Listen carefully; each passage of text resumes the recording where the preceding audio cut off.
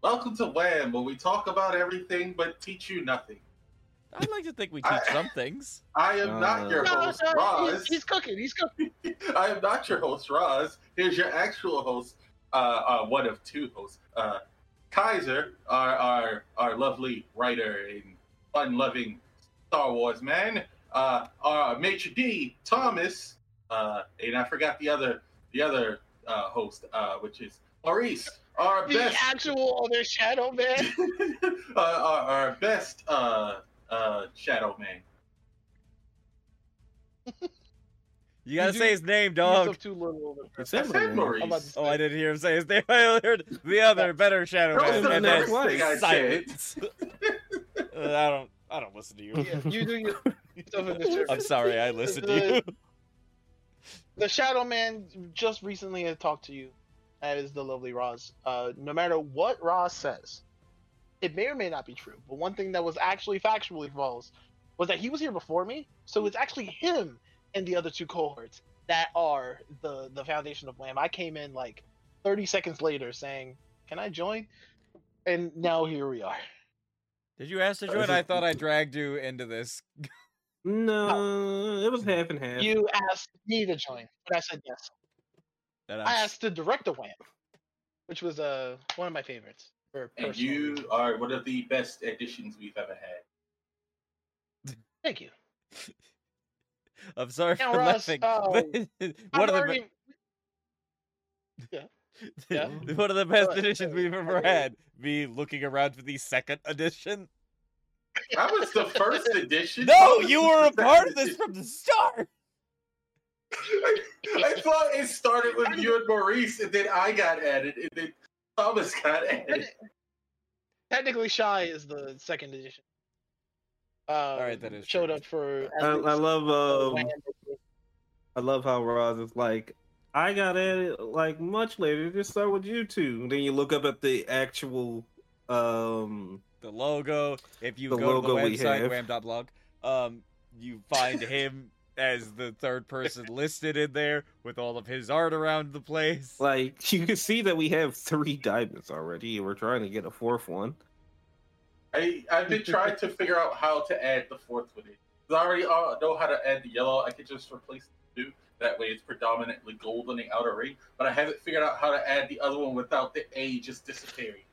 Turn it But sideways. I can just add the A, or the other one regardless. It will be like, the diamond is the A.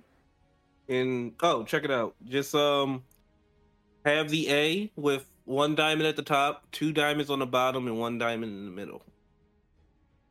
I'll see if it works. Very skinny looking draw it A. and make it But work. I see it. Just spread them out and turn one of the diamonds sideways.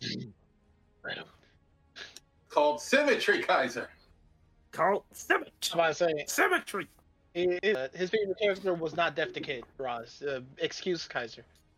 His favorite character was Black Star. Did you even watch Soul Eater? No, I don't think he. I did watch Soul Eater. I don't think I finished it. I mean, Kaiser. Oh, Kaiser? I don't know. What did I watch? Did you watch Soul Eater? What are you doing? No. Anime. Your favorite subject. I have not watched No, Soul right. Eater. Damn. Well, I've seen Well, like No, Roz. an episode or 2. At least you haven't watched Soul Eater not. Saves you some time. I don't know if you'd actually appreciate Soul Eater or not. I think don't you appreciate Soul Eater not. I watched it. I remember having this conversation. Roz. Why are we gathered here? Other than for just fundamental investments in naughtiness. Ross. We gathered here today for this lawful wedding of Kaiser and Puss in Boots. I didn't realize I'd been proposed to. Any objections? No Maurice, objections? Maurice, The you're marriage supposed goes to- through. You're supposed to object, Maurice. I don't know. That's kind of putting me on the spot, and I don't know. Okay, I take Okay, so we are gathered here today because I was bombarded with memes of Puss in Boots while scrolling TikTok in my days of misery trying to figure out why I'm not working. And I thought from the clips I saw it would be a great movie to watch. And then I kept seeing reviews of the movie. They kept saying it would be a great movie to watch. So I went, hey, let's watch Puss in Boots. And everybody went, I don't know about that one. Everyone, you want to repeat that last sentence? Want to maybe reframe it to give a more accurate depiction of me going? By everyone, yeah, I sure. mean Kaiser and Maurice. Thomas was okay with it from the start. Yeah. I'm sorry, from that delivery, it sounds like Ross completely forgot that Thomas was all right with it from the start. I didn't forget. So, yeah, you are completely right. Even in the first version of that, we were all sort of indifferent to the Puss in Boots movie because none of us cared.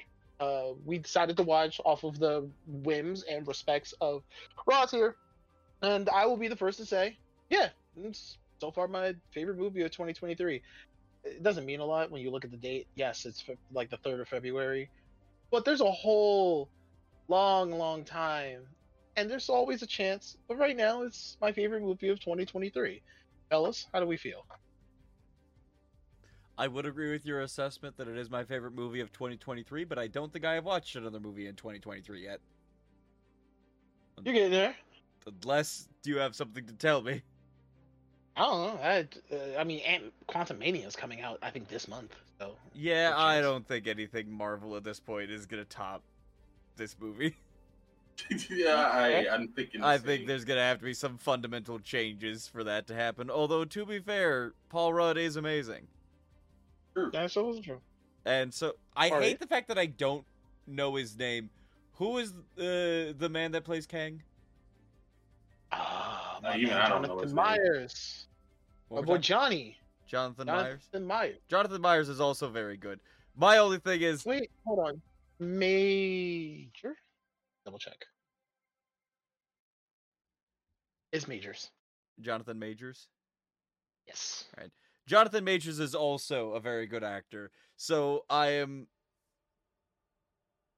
haven't entirely given up hope for it, but it's the Marvel writers. They have not been doing a good job. That's fair. Maurice, how about you? I was not How we- listening. How do you how feel we about I feel was about talking to how we someone feel- else. Puss in Boots. Puss in Boots. Stop arguing with people on YouTube and Twitter. No, I was talking to someone in my home. I actually enjoyed it. It was one of the better of the recent animated movies I've seen. And it shows that DreamWorks still got it. Like, since DreamWorks has already made my favorite animated movie of all time, the How to Train Your Dragon series, this was good. I didn't watch the first one, so I do not know who the Kitty Softpaw was. I was about to call her Pussy Softpaw, but that's not her name. Nope. That's That is a not her Hanna-Barbera name. That is a character. different character from a different series. That Is is it? Hanna-Barbera. Because well, the main character's name is Puss. James Yeah, Bond. that's what I'm saying. But No. yeah, I don't know too much about her, but this movie by itself showed me a lot. Like, yeah, I felt like I already knew more about her without even having to watch the first one. So that's good. Which is a good thing. That's a good thing to note. So you don't need to know the previous movies to be up to date. In fact, if you don't mind, Roz, I'd like to give the rundown of what this movie is actually about as a sort of You would be the loose best at it. synopsis. Also, Thank you, one I other thing. tried. I'm sorry to interrupt. I just do have one more little thing I want to add to my feelings about the movie. How to put this? This is definitely the better of the two Puss in Boots movies, despite its lower budget. But also it is by far the best thing to come out of the Shrek series since, like, Shrek 2. And I might do even agree rate with it you on above that. Shrek 2, to be honest. I would also agree with you on that. I don't think it beats out Shrek 1, but, you know... Yeah, I'm about to say, do we, between just you and us, you and I, Kaiser, do we agree that Shrek 1 is probably the best movie of the Shrek franchise? Shrek 1 is one of the best animated movies ever made.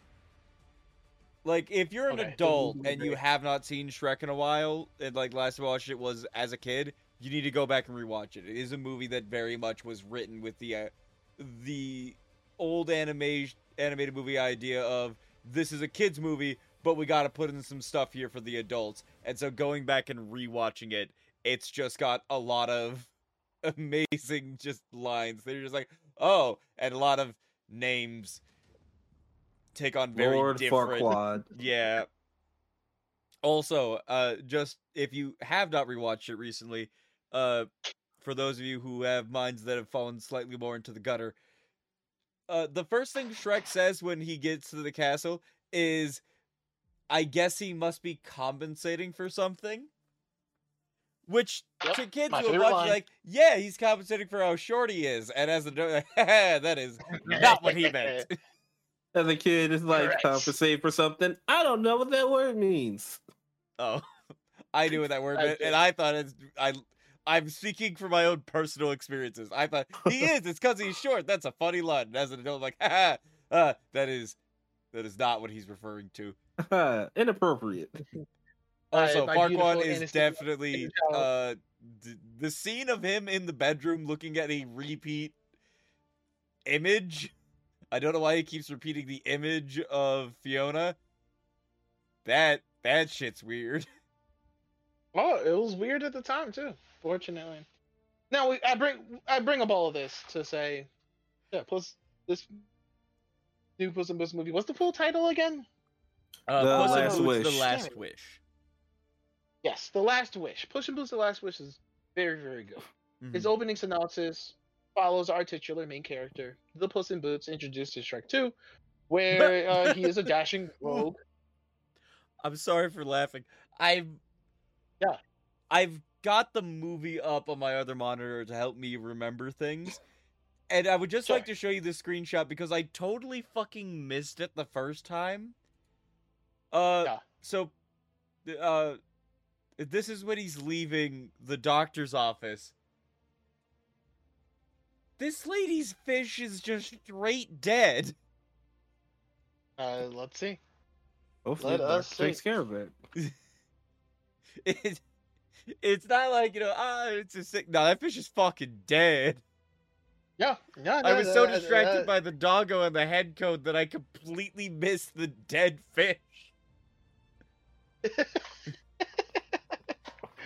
You also know that now that you have the screenshot up for us to see, you know the snacks that Puss is eating is also from a fishbowl. Yeah. Oh no, This is not he's the just first gonna one to dump the let- fish down the toilet and keep its bowl. Correct. Especially because the last one was just taken, so he needs to put it in something. He Puss in does. Boots: The Last Wish is a story about our titular character, the Puss in Boots, searching for a wish after he, in the most recent encounter with a giant rock golem, gets down to the last of his 9 lives. A very serious thing for most creatures, let alone a dashing rogue hero of a cat. On this journey to find this mythical last wish that he heard about, he ends up encountering Pussy Softball, Kitty Softball. There you go. He's See? covering It just flows. It does flow. It's very I grew up on Hanna-Barbera, so I'm fine with calling cats pussies. But I know that terms of service might not. Regardless, he Cuddy comes tit. with this old old fling, Kitty Softball, as well as a new compatriot and a dog just known as Perito. They go on this journey to find the last wish. All the while, unbeknownst to most other characters in the movie, death is right on Puss's doorstep in a very literal sense. In fact, I'm only gonna be able to show it as a screenshot, but yeah, Puss literally goes to a bar, and then as the bartender leaves, he kind of just looks up, and yeah, there's kind of that's kind of just there. Just chilling. He's like, "Ha! I've got cream." Death, literal death next to him. It was a very good look to the one way, look back forward, and now there's just this gigantic person here. Oh, don't worry. If you come into the stream, you'll No. see that is exactly what I am showing. So I think the best way for me to talk about this next point is to not specifically go through beat by beat of the movie, but instead talk about the most important relationship that happens in this movie. I will also Puss, say one our thing. titular character, Sorry. and death. Yeah. If you don't mind me starting off a little on a little bit of a note that I find important. So everybody who watched this movie knew that this character was Death. Like it was kind of revealed in the commercial, and you could make that assumption just based on the way that he talks. And the aforementioned, and Ross's aforementioned internet, because Death is a very popular character. If Yeah, you've the seen images of memes. this wolf in hooded clothing. That's Death, and The memes appropriately spoiled so. the fuck out of It's it. very striking. Yeah. It's very striking. But the thing about it is, Puss actively does not know that this character is Death. Until the halfway point. It's well past the halfway point. Or their second full encounter. Yes. So he believes this is a mercenary and nothing more. And then some things happen and he finds out. So I find that to be very interesting for the character. Because, of course, if Death itself shows up and goes, I'm here to kill you, yeah, anyone's gonna be scared. It's literally Death. It turns out that guy is real, so help. But listen, if the Muffin Man is real, everything's possible in this universe. And not to steal your job, Thomas, their first interaction, the two of them fight, and Puss loses. Like, I haven't gone back to check, but according to Puss in this movie, he has never been touched by a blade, and essentially at the end of the fight, Death strikes Puss in the forehead and causes him to bleed, which literally causes him to go into complete panic and survival mode. And then he runs away, which I think is much better since he thinks that it's just a bounty hunter rather than Death itself. Because it shows the character is actually scared for his life in general, not just because Death itself is after him. Yep. It was already scary enough to be hit. Now it's double scary. And so we asked naturally the question, one, why have we never met this character before over the course of the entirety of Shrek? There has been plenty of people, including but not limited to the fairy godmother of Shrek 2, that just dies. This is not the first time any character has been flirting with death, let alone have necessarily met the requirements to sit down and have some tea with this wolf person. So why now? This relationship and the emotional crux of this movie hinges on Puss as a character. We are familiar with him, as I mentioned before, from Shrek 2 and from his own solo movie, the first Puss in Boots movie, where he is a intentionally braggadocious, arrogant, and somewhat egotistical person. He fashions himself a lot like the archetypical fiction character from the Don Quixote series, correct? That's where a lot of his main inspirations are drawn from, even the sort of Spanish accent that he speaks in. Yeah, like, I feel like a lot of them's just, like, based off of characters from that era and time, just the rapier, mass wielding, haha, you'll never take me alive. Yeah. They always, prior to maybe the very first, I guess the best way to say this is that prior to, like, the concept of the modern Daredevil stuntman, these sorts of braggadocious, larger-than-life figures that seem quite heroic were the thing before, I guess, the first Matador picked up a motorcycle. In Puss's case, in universe, he is celebrated and regarded as a cultural hero to the various people of the Shrek universe, and including to wherever he happens to show the hell up and disrupt what clearly seems to be like 17th century England and French governors and monarchs. He's very much a pirate in that kind of sense, adding more to that general heroics and symbol of the people. But none of this, in terms of an altruistic sense, never mattered. He liked being the center of attention. He liked being a hero. He likes having that idea that he attaches a lot of his value to. So Death only shows up, very notably, in this movie. After that encounter with the rock golem, he gets himself unfortunately crushed by a bell. That was a whole part of the setup during that fight. He goes to a doctor. the local town that he was in after he defeated said golem. The doctor was like, "Yo, dog, how many times have you died? Because you died just now." And he's like, "Oh yeah, that's fine. Cats have 9 lives, you know." And he recounts exactly 8 other times he has died. We've never seen them. They just apparently have happened. So he was on his 8th life the very first time we ever met him, and that's depressing. What's unfortunately more depressing is that then the doctor goes like, "Yo, you gotta chill. Death is a very real thing for everyone, and you can't just pretend that you can." I don't remember the specific language that the doctor says, but you can't pretend that you can just run away from it. Is a general sentiment that he's going for. That to take the one life that he now has very seriously. Puss ignores this, somewhat ignores this. The very doctor helpful recommends advice, he retires. steals all this doctor. Yes, steals all of this doctor's candy or whatever treats he was offering, and went to the bar. The very same clip that Kaiser just showed us here on stream, where he at the bar sipping on a cup of leche milk. Then there's death. There's a very fascinating thing that goes on here with obviously death being a real character in this movie because it's a kids movie, it's a fiction, there's a piece of fiction, we can explore that. Death itself seems a lot more scary when you feel closer to it. I will not ever speak to the perspective and experiences of those with death in a more realistic forefront than the rest of us mortals who also only have 1 life, presumably, knock on wood. But those who constantly contemplate death are much more affected by the almost existential dread and psychological trauma that can come from long-term contemplation, or even, as we see Puss have for the rest of this movie, a pathological fear and anxiety over it. He loses this match with death initially in the bar, getting the first cut, if Kaiser is correct, in his lives. All of the other times he has died, he's never been cut. He got squashed by a bell, as we saw at the top of the movie, and various other deaths that he talked about were like possibly getting eaten by things or also getting crushed by things. Or falling. He took great pride, right, or falling. Well, no, he did fall that one time because he was drunk. Mm-hmm. He drunkenly said, yeah.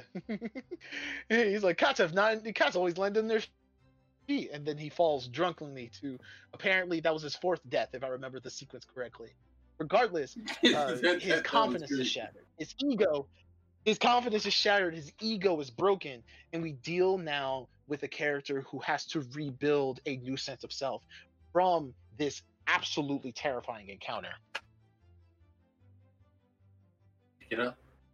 Anybody want to add anything else in the introductions before I get I would into... love to add. The thing that I really liked about the character of Death himself was the fact of, it was like, how come, like as you said before, how come we never seen or met this character before? It's because this is one of the first times we get to actually see when Death wants to get his hands dirty. Puss in Boots has a little catchphrase where he says he laughs in the face of death, and Death doesn't think that's funny. There's the meme. I laugh in the face of death. And I took that personally. And this is literally the reason why he is chasing down Puss. It's because he sees Puss as what he is. He's a little too arrogant for his britches. And he's going to put a stop to this. And being the force of nature that he is, he's coming for him. And this is giving Puss the lesson that he needs to, calm the hell down. And that's actually a great way to segue into the next part. What does, as I mentioned before, reinventing yourself, what does Puss reinventing himself even look like? As we Well, before we segue into more about Puss, I think we should introduce more of the characters. That's exactly what I was going to get to.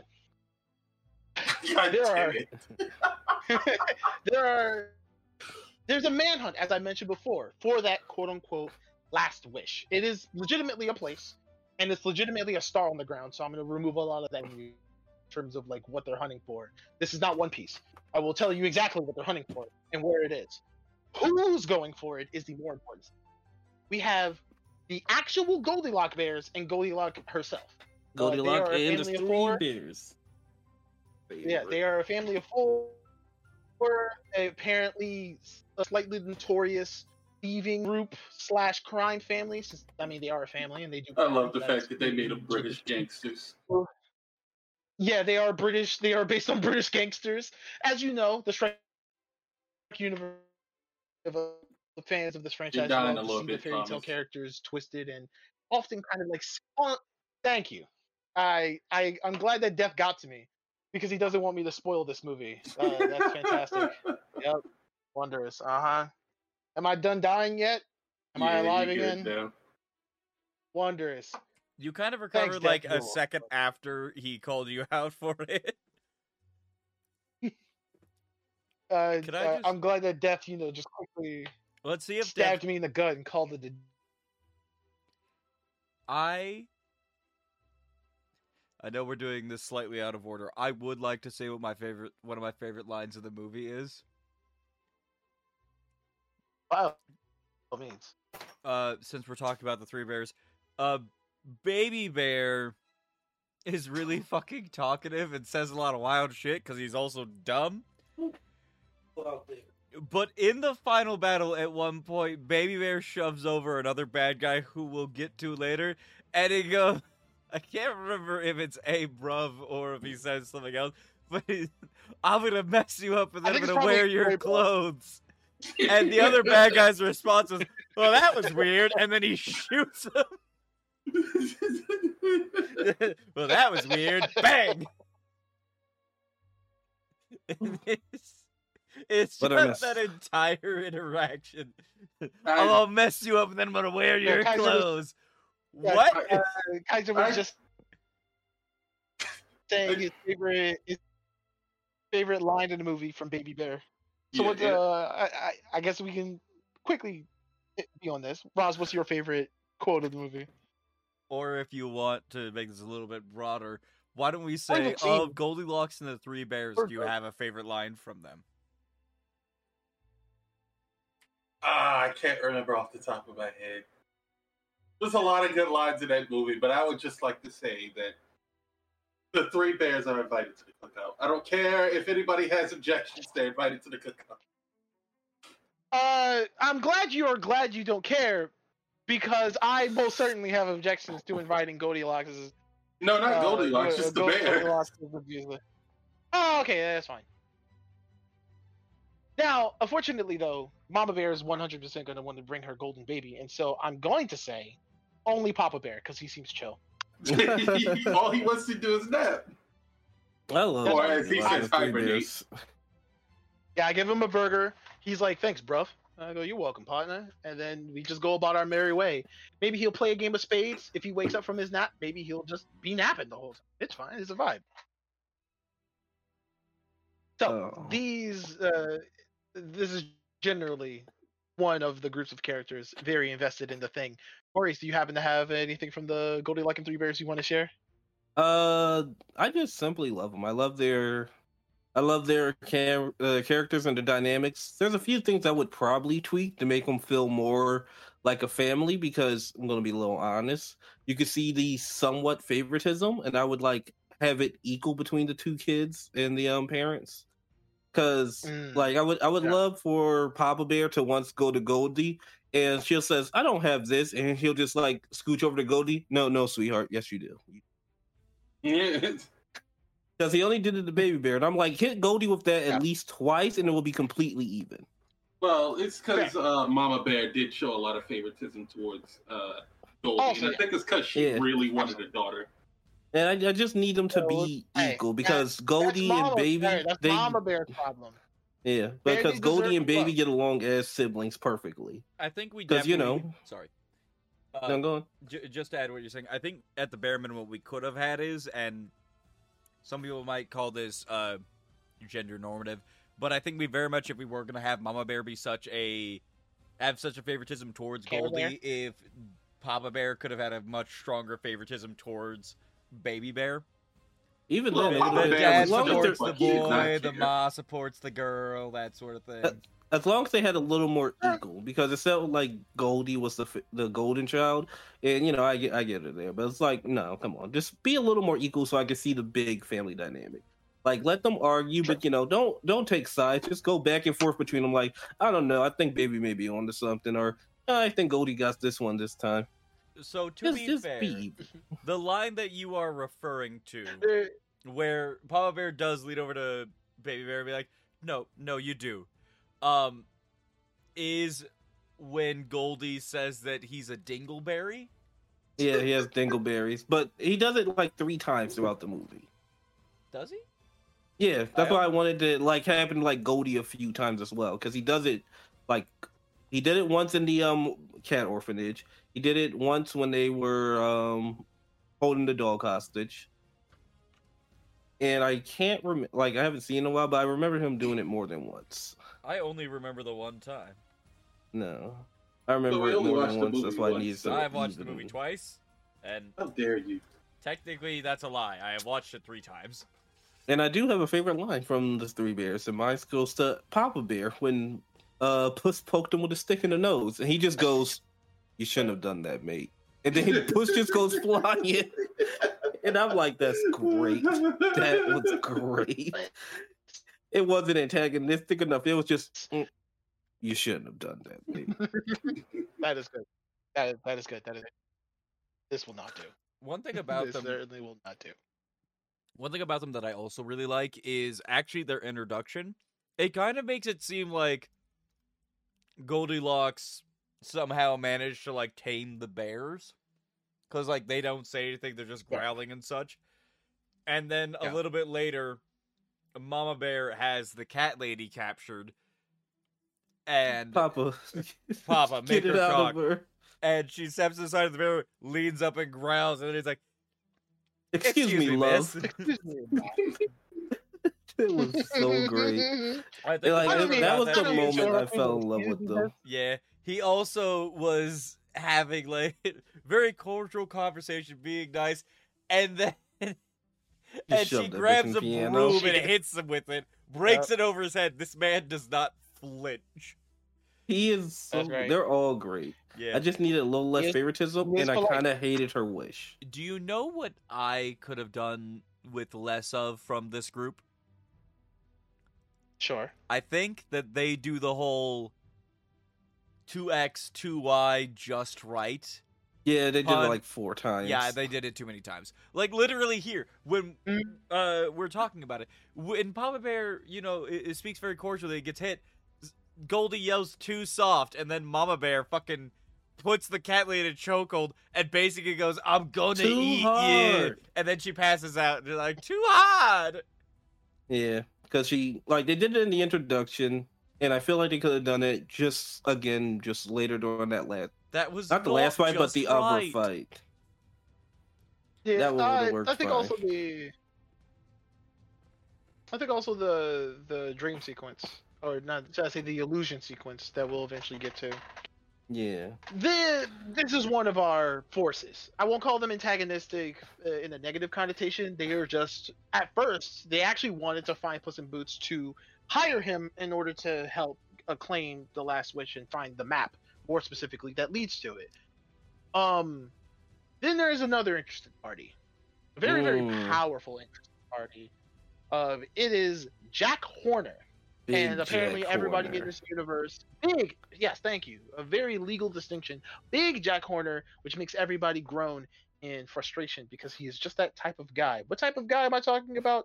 Well, he's apparently a multi-business owner, worker of a abused working factory of bakers and stuff like that.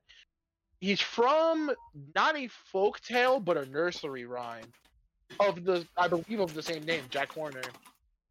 And he actively resents that sort of thing. He resents the fact that he lives in a universe of it's like Pinocchio, who are magical in nature, that there's magic all over the place, and he's just Jack Horner. So, way back when he was a kid, he was like, enough of this. And he started hoarding and monopolizing the market, essentially, on magical artifacts and becoming a big, successful, engorged businessman because of it.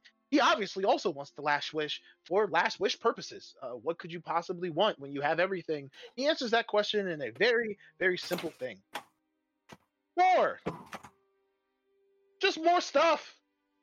What I else would want he all wish the for? magic in the world, all for me and nobody else. Is that too Nobody much else. to ask?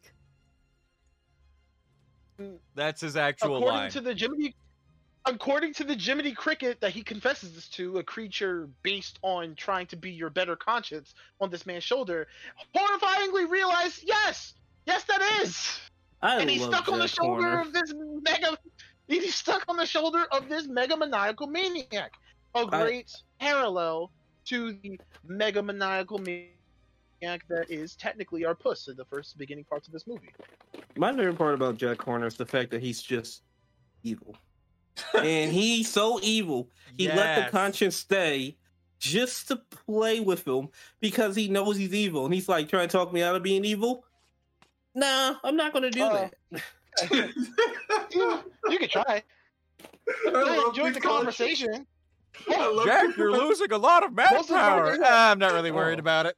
That's Jiminy Cricket. He slowly broke Jiminy Jiminy Cricket the Cricket content. over the course of the movie, and it was great. Jack, you're not gonna shoot that puppy, are you? Yeah, in the face. Right in the face. Kaiser, you called it at the beginning of the movie. You was like, I hope Jiminy Cricket fucks him over at the end of the movie. Well, yeah, the second I said, I'm your conscious, I'm like, you're gonna get so fucking mad and screw him some way, aren't you?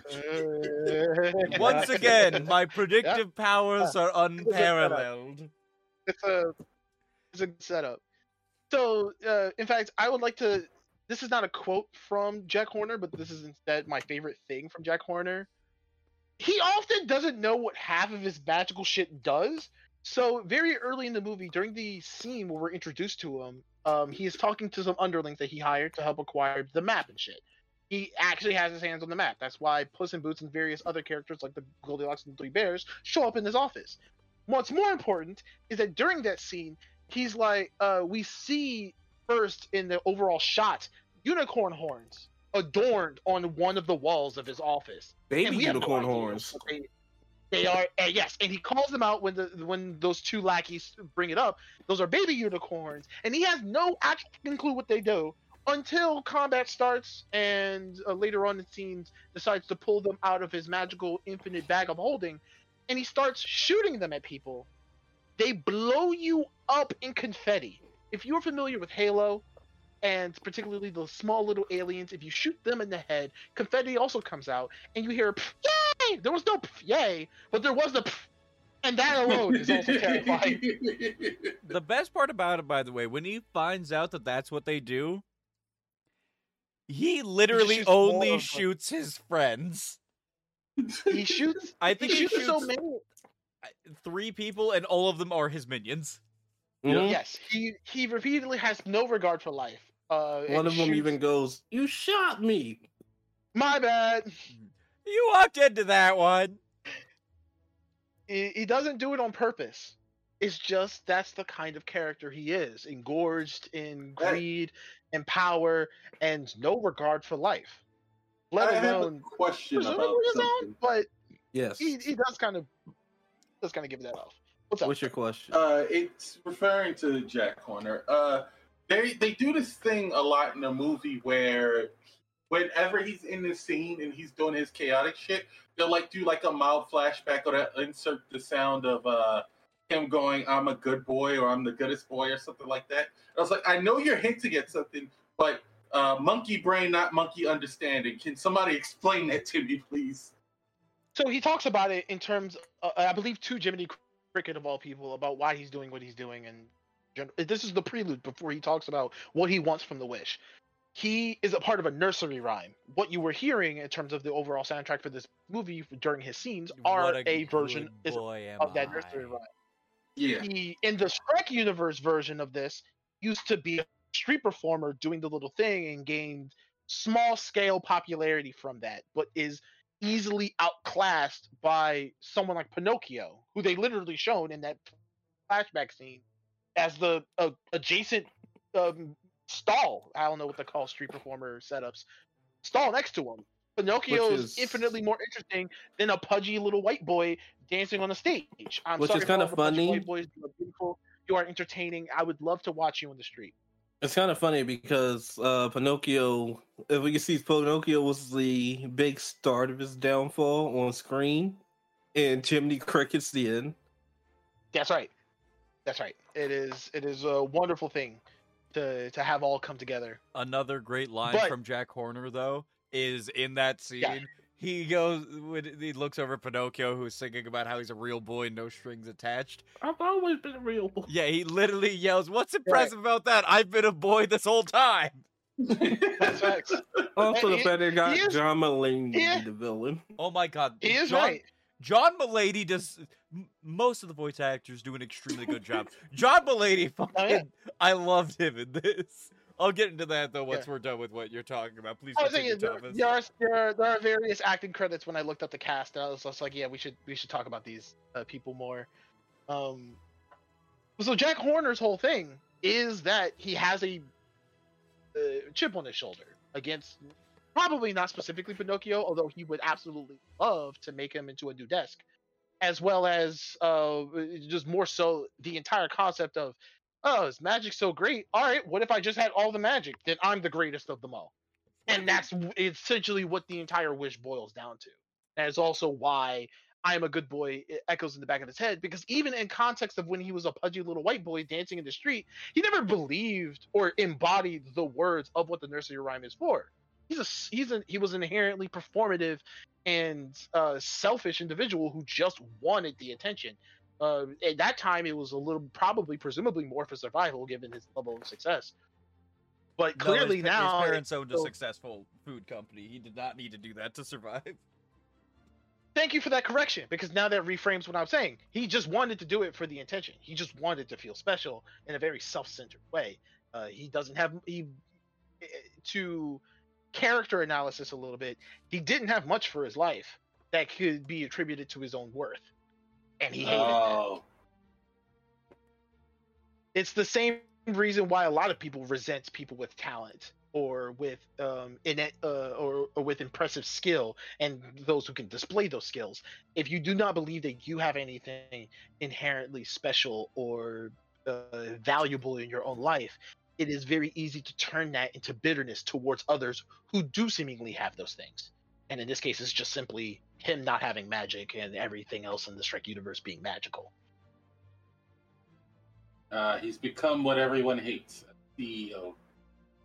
That's right. No, dead ass, because not a single human being, not a single magical creature, I don't even think his own mother or father particularly likes this person. We never met their parents, although I'm sure their parents are absolutely horrific. His parents They are were in the we absolutely- met flashback and they them. looked bored as hell. Yeah, they looked bored of his performance. And also, I would like to point out that there was actually a conversation between Jack Horner and Jiminy Cricket about his parents. It was like, my parents Yeah, what do you- didn't leave very much, just a thriving food empire and everything I could have, gave me everything I ever could have wanted. So, like, his parents weren't, like, you're trying to justify Jack Horner.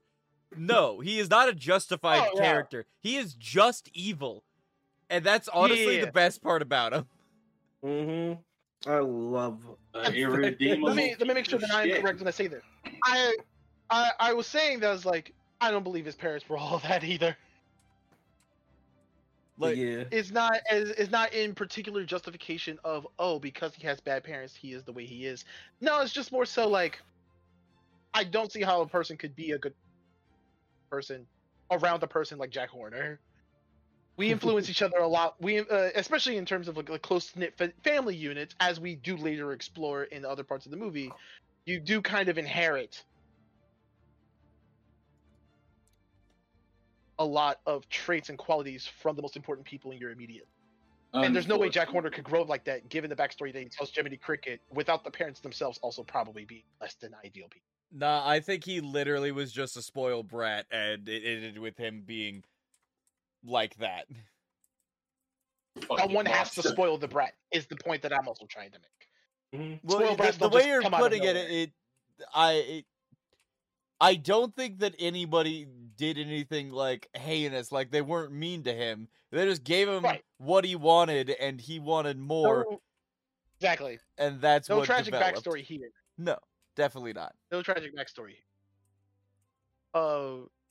This, of course, means that him going for the wish actually thanks to Jack Horner's life being a shady, megamaniacal businessman, has him a lot of connections with not only Goldilocks and the Three Bears as people he's hired before, he's also hired other random underlings, like the two that I talked about in his character introduction scene. And of course, at one time or another, Kitty Softpaw. Kitty Softpaw, for those who have seen the first Puss in Boots movie, know a lot more about her, voiced by Salma Hayek, so we already know what's going on there. Kitty Softpaw, in the context of this movie, and let's just focus on this movie as an isolation, So before you is continue, a sorry. former love interest of Puss. Yes. I would like to read to you the subtitles for the scene where Jack Horner explains his backstory. Because Jiminy Cricket is like, there has to be something more. Tell me about your childhood. You know, I never had much as a kid. Just loving parents and stability and a mansion. And a thriving baked goods enterprise for me to inherit. Useless crap like that. Yep. Yeah, he's definitely Never entitled to mattered. shit. But once Never I mattered. get my wish, I'll finally have the one thing that will make me happy. What's that? And what's that? All of the magic in the world. For me. And no one else gets any. Is that so much? So were we moving on to Kitty Softpaws, or were we going to talk about favorite lines from Jack Horner?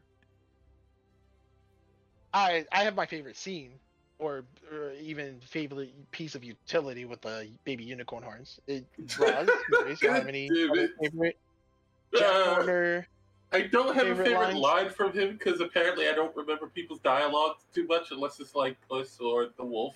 But Big my surprise, favorite scene, Roz saw Daddy Wolf and listened. my favorite scene of him is the one with Excalibur. He didn't even pull it out of the stone. He just picked up the stone with it. I think that he even like points that out. Jack Horner, yes. Jack Horner was like, I told you about the infinite bag of holding. I told you, chat and VOD listeners, told you about the infinite bag of holding. That's where Jack carried a large, and I mean like, one-man army's worth of magical artifacts on his hunt for the witch, and more specifically for Puss with the map. What exactly is that bag? That's Mary Poppins' bag. Yeah. Poor Mary Poppins. She did not deserve it. What's important here is that among all of those items, during a part of the chase scene, he pulls out. I believe he says that he's going to pull out Excalibur, and so very obviously you see the hilt of the sword. Very popularly, the most prominent thing that would be pointing skyward.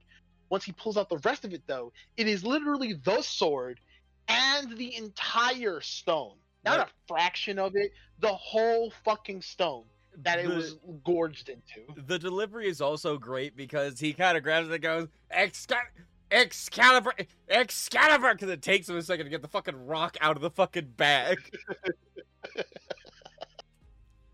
Yeah, I couldn't get this rock off it, but still pretty cool, right?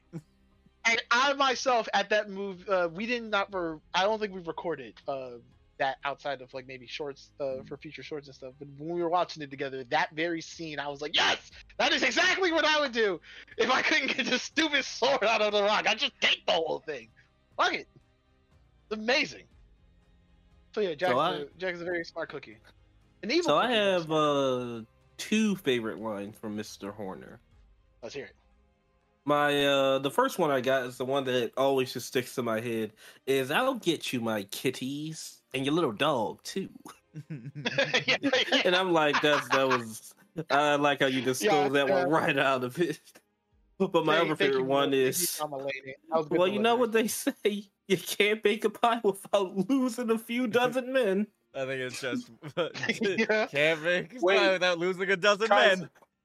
Kaiser, what was the line he said to the chef that was hanging off the cliff? It was like the last one of his men left. You're not chatty, are you? Are you? You're not chatty, are you? And the baker responds, like the animators deserve credit for that one too, because you can literally see them just shut their lips tight, and that's like very straight line. Just It was very good. Aren't you gonna help Jack? You're losing a lot of men. I do have my favorite. I do actually have a line that I like a lot because this is the very last line he says. Oh, spoiler! He dies in a comically cartoonishly fashion because he's a comically cartoonishly villain. The star, the wish itself, the entire ground and magical energy surrounding it collapses and implodes with him in it. So he was inside of a fire-working singularity, to put it in scientific terms. But while he was getting sucked in, and his very last words to the recast was going to be like, what did I do wrong? I mean, like, what specifically? That was great. What did I do to deserve this? I mean, what specifically? I love that scene too. That's one of my top two. Because he literally looks at them and everyone just looks back and is like, what? And that's when he goes, Right. I mean specifically. Right. You know, make it make sense. So he is a straight villain, and he does not accept that fact. Capital A. That is a capital A. That's a capital A antagonist. For Puss in Boots. Great. And our lovely other characters, as I was getting to, like Kitty Softpaw. Wait a minute, I didn't even say my favorite line. I thought you. What? Did you? Cut out. You cut out Yeah, we there. lost Thomas. I thought you did. No, you went to Lost Maurice, and then I said I also really like the one I do deserve this line. But then like, and now we move on. I legitimately believe you started this segment with yours. No, you spoke about it first. What did I say? Please tell us. I don't remember. So now I'm going to have to eat my L, and now have to have you do your thing. Please it's okay. It's on recording if you want to see it later. No, I had two favorite lines, and it's essentially. I care. It's essentially because of the build-ups. Firstly, yes, the what did I do to deserve this? I mean specifically. But also, we've talked a lot about Jiminy Cricket, and we keep cutting off this scene right before my favorite line, where it's just like, I want all of the magic in the world for me, and no one else. Jiminy Cricket's next line is like, oh my god, that's evil! You're evil! And Jack's response is, oh, what took you so long? And then he just licks it off of his shoulder. Yeah. And also honorable mention to the whole I'm gonna mess you up and wear your clothes. Well, that was weird. Jack Horner is the unmentioned villain that says, well, that was weird. And he just shoots him. It's an entire bear telling you he's gonna beat you up and wear your clothes, and his whole response is, "That's weird." Would you go away? That is weird. Admittedly, it is pretty weird. So, Kitty Softpaw. We can now finally move on to Kitty. Movie. Those who've seen the first Puss in Boots movie know of her character much more well. In just the context of this one, to keep it nice and narrow and focused, Kitty and Puss seems to have a strained relationship. Relationship being not of a romantic sense, but more of a he left her at the altar sense, so not great. Definitely not the worst. Like, she's not actively out to kill him, but it's certainly not good. It's like Batman, Catwoman, most recent. I think this is where we're starting to nod the fact that Kitty Softpaws is also a fellow, like, adventuring thief, kind of like Puss, but Puss is much more upfront. But that's right. Kitty Softpaws is just a cat burglar. Like, her soft paws are. She literally has I bring up soft specifically paws. the Catwoman. Right. Yep. I bring this up, the particular comparison, Catwoman, Batman, the very reason behind their tension as characters is the same explored in that so much in the storyline of when Catwoman and Batman were engaged. The news is that Catwoman did the engagement, but for the same reason. Puss had moniker, a legacy, and sense of cultural heroism attached to them. And it's to the point that both of our women characters believe that they will never be as important to our male counterpart as those, as that legend, as that piece of symbol that is quote unquote part of their identity. Of course, this is all by the time Kitty Softpaws enters the movie, Puss is already on the come up from his downward, from the valley of literally getting cut by death in the You're cutting in and out again. earliest parts of the movie. This is not the same Puss in Boots. Talking like he didn't do a good job. Death really wants me to do nothing but praise, its worship, the ground it sniffs, and being routinely killed. I'm sorry. So, I can Let pick me up where you, know when I decide to live again. I can pick up for you for now. So essentially, to touch on just a little bit of the backstory from the first movie because I feel like it's important. Kitty Softpaws is relatively Puss's equal. Relatively equal in sword skill, though a little bit lesser. She is the better thief. Has relatively better movement. If I remember correctly, she wins the dance off at the beginning of the first one. And her big thing is she is called Kitty Softpaws because she has very soft paws, which is due to the fact that she got declawed when she was a kitten. So she does not trust people, also cannot pick locks, which Puss is very good at because she has no claws to pick the locks with. That's sad. Yeah. Yes, it is. But that is what causes her to be Kitty Softpaws. They have that adventuring group romance thing built up in the first one. The second one, it's not exactly romantic. She's relatively angry, but they do not have like a strict rivalry once they get started because the two of them, and I'm going to spoil this, technically both of them left each other at the altar, if you believe the dialogue as written. Correct. Yeah, I was going to get that. Yeah, technically, it's a little bit meh. It could have been that she was saying that to make him feel better. But if we take her at face value, literally neither of them showed up at the altar. The way I saw it was she was saying it to make him feel better. Because there's no way she would have been that hurt about it if it wasn't the case. To be fair, she wasn't that, hurt about it. She was mad. But it wasn't as bad as it definitely could have been. I think regardless of whether or not she up, the grievance behind why that's even a plausible decision to do is the more important thing to focus on their dynamic as characters. She truly, as much as she distrusts any close relationship she ever thinks she could have in her life, equally believed that the same was going to happen here with Puss, that he was going to choose his identity, his sense of heroism, the ego that he currently held over a long-term committed relationship, putting someone else before himself, which he did do. She called that right. Whether or not she was there to see that verified doesn't change how right she was. Yeah. But their relationship is tense at first, but to spoil a thing, because this is a spoiler review, it's not a non-spoiler, so be prepared. Everything's being spoiled. I mean, I said that there was a villain who died. That's pretty spoilery. Yeah, but I'm spoiling even more of it now. You're welcome. I'm removing you as the villain.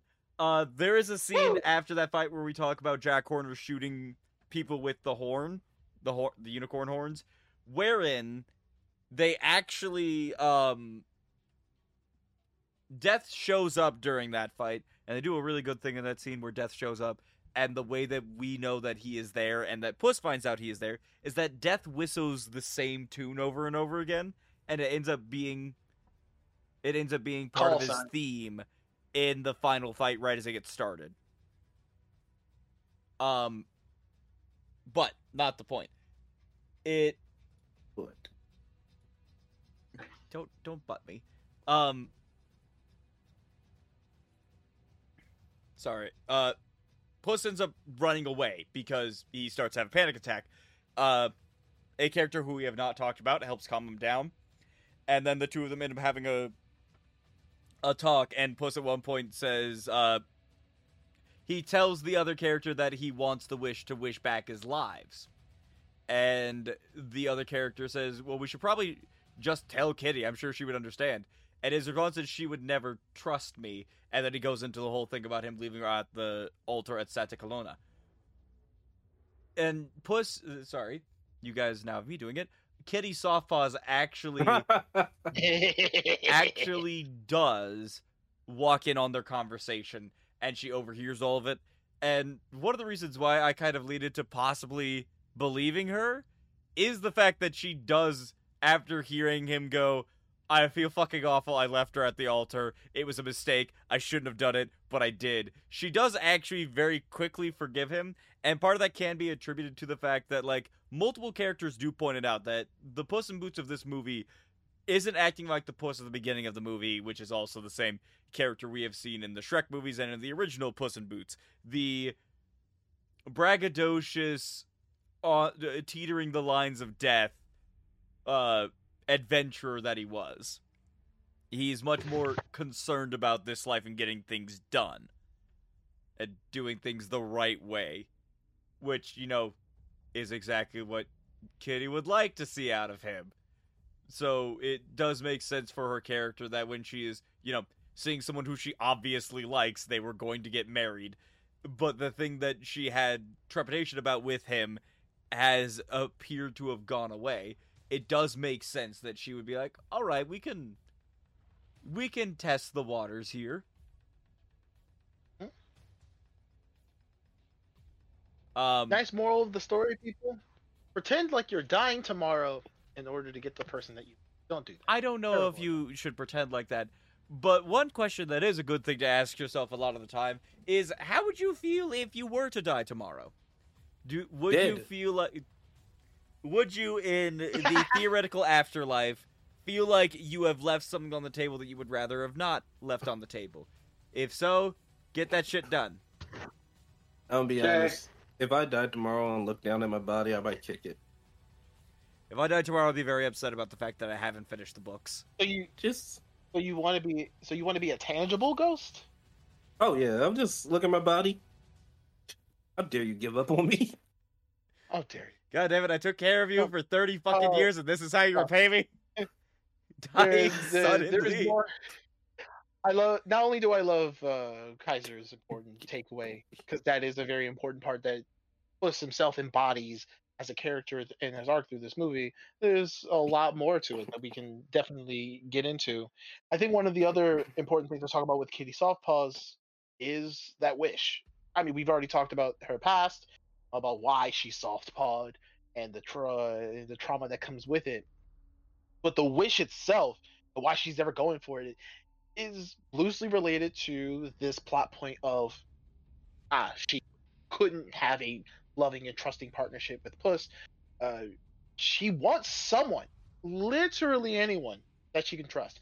And I'm going to be a little unfair to her and say, but Perito's right there.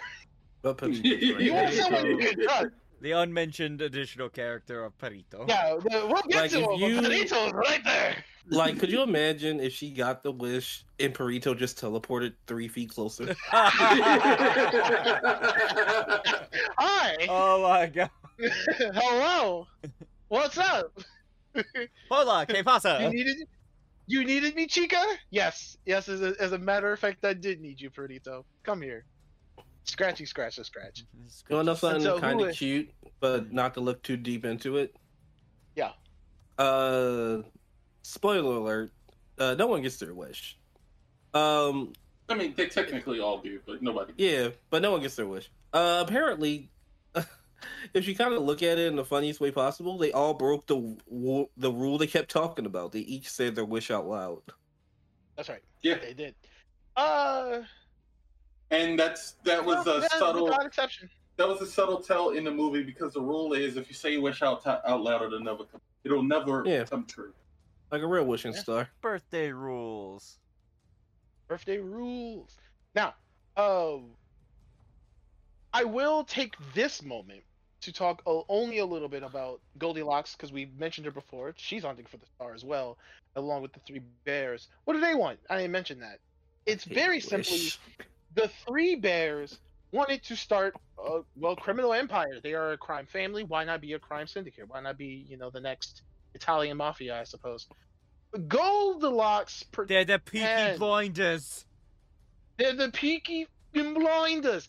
Goldilocks pretends that that is also her wish, but only until dramatic emotional breakdown does she admit that she actually wants a human family. She wants to find her birth parents, for in this universe, and maybe in the context of the original Grimm novel, she's an orphan. It's kind of weird that a little white girl just breaks and enters a perfectly reasonable family home and just eats their stuff and sleeps on their stuff. And they kind of point to that is like she comes out of nowhere in the bears' lives. Of course, Mama Bear in particular endears herself onto her and coddles her like the literal golden-haired child she is. Uh, but that doesn't change the fact that Goldilocks, all she ever wanted was to actually have a sense of family. As Mm-hmm. you already know from everything we've talked about, she obviously has it already. They're right there. But she, much like many of us in life, we sometimes forget the nuance of the and benefits and privileges that we already have in our current stages of lives or soon to have over the grandiose, fanciful wishes that we could also want for our lives. This leads to the most grounded and funny character of the movie, Perito. Perito. Except for before we get to into them, can I talk about her wish and how much I still hate it? By all means. So, her wish is for her to have a family. And that made me really upset with her character because that is, in fact, the most selfish thing I heard. Oh yeah. Even more than Jack Horner's. Oh yeah, Jack Horner knew full well that this was only a benefit to him and no one else, and he wasn't pretending like that wasn't the case. Like, Goldilocks truly believed I'm going to use these bears to get what I want, and I have no general consideration on what my post wish actually looks like for them. Well, it's like, here's the thing that really gets to me. It's not like she's wishing for them both to get a true family, like for them to get a daughter bear and for her to get, a father human, a mama human, and a baby human. No, she's just wishing for a family for herself. And I was like, that's so left. Like, I understand, I saw it coming, but it's like, you treat them Right. as your family. Yeah. Like, you're showing me that you treat them as your family. I thought, and this was my hope, I thought her wish was going to just be to turn into a bear so she can fit in with the rest of them. Yeah, that would work too. That would have painted her in a much more sympathetic light. Yeah, and I would have So- loved to see, like, for them to beat Jack Horner, they just gave her the wish, and she quickly wished for it, and bam, bada boom, golden bear. Of course, this would not be the first time then that a prominent female character in a DreamWorks movie, or more specifically the Shrek universe, kind of bemoans the isolation that she feels as a human and embraces the more monstrous side. It would have Mm-hmm. been a nice narrative, if not a little explored as I. So one Before thing with that I will Fiona. mention is, well, first of all, it was hinted very hard in the story that that was going to be what she wished for. Yeah, that's Uh, why I was getting more upset the more it happened. well, here's the thing. I think that actually one of the things that we can point to for why she hasn't changed her mind about that is actually because of Baby. Baby, What do you mean? every time, like, they act, like how many siblings act, where they're constantly digging at each other. The And Baby issue constantly is calls her that an orphan. every single time they start to dig at each other, Baby calls her an orphan. Like, up to, like, directly before she says, I'm going to wish for a family, he's basically calling her an unwanted orphan, not my sister, that sort of thing. And, Mhm. I have an adopted sibling, Oh yeah, it hurt. and, like, we have a weird situation with my adopted sibling. She is still my sister, and there are points that I do make fun. We adopted her at 17, and so there are times that I do throw the "you're adopted" joke at her, but it's only ever in a very joking context. Baby is throwing that at her to attempt to hurt her. And when you do that to someone who is adopted, especially someone who does not have, like, another family, it's very painful for them. It's just a constant reminder that you were abandoned at one point. Well, I'm sure. But at the same exact time, for me, it's just the fact that these are just the way they're digging at each other the entire time. Like, that's all he has when she's over here calling him stupid every time she gets a second to. Well, I mean, he kind of was. So then, Yeah. I'll say this question, Maurice, who you think, and this is also a very subjective and contextual.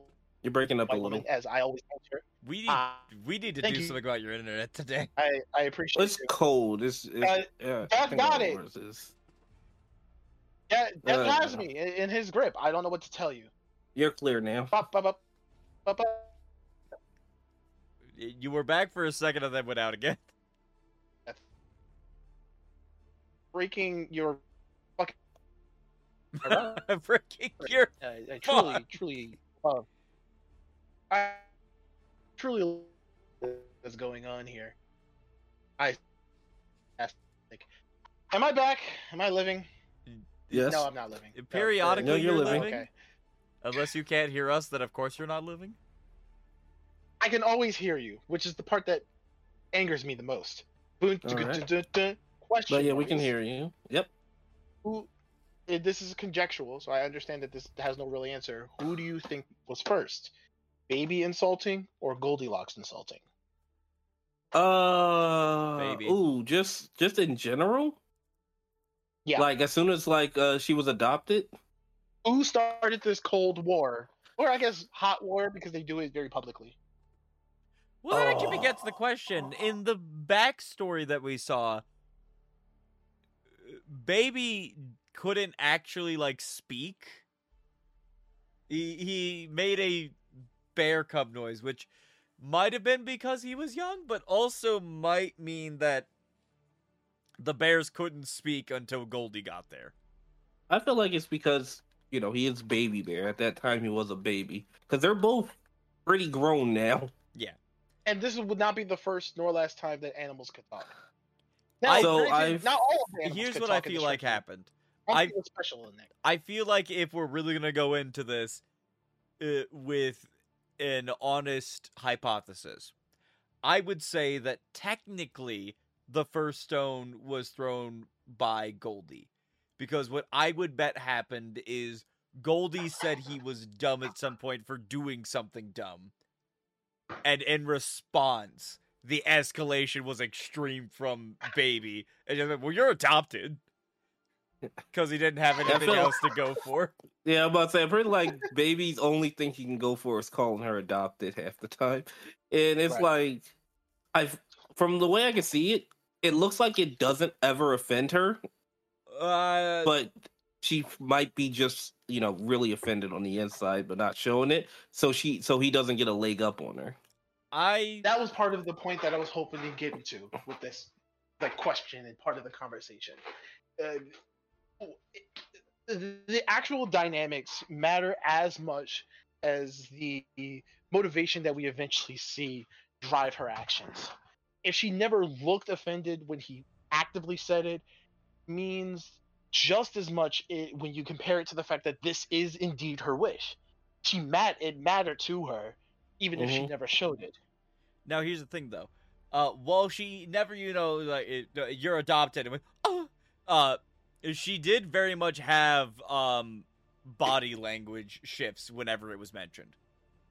Like, it was never anything major, but it was subtle, just motions and changes of posture, which would definitely lean towards me being correct. And these insults started a while ago, did get a higher rise out of her. but as she got older, she's like, I don't want it to look like it's affecting me. And so she hides it a lot better now because she's heard it for a long time, but it still does get to her. But then there's also Papa and Mama who constantly remind her that you are in fact our daughter, and yes, she is your big sister. That's right. The Papa and Mama Bear do a good job.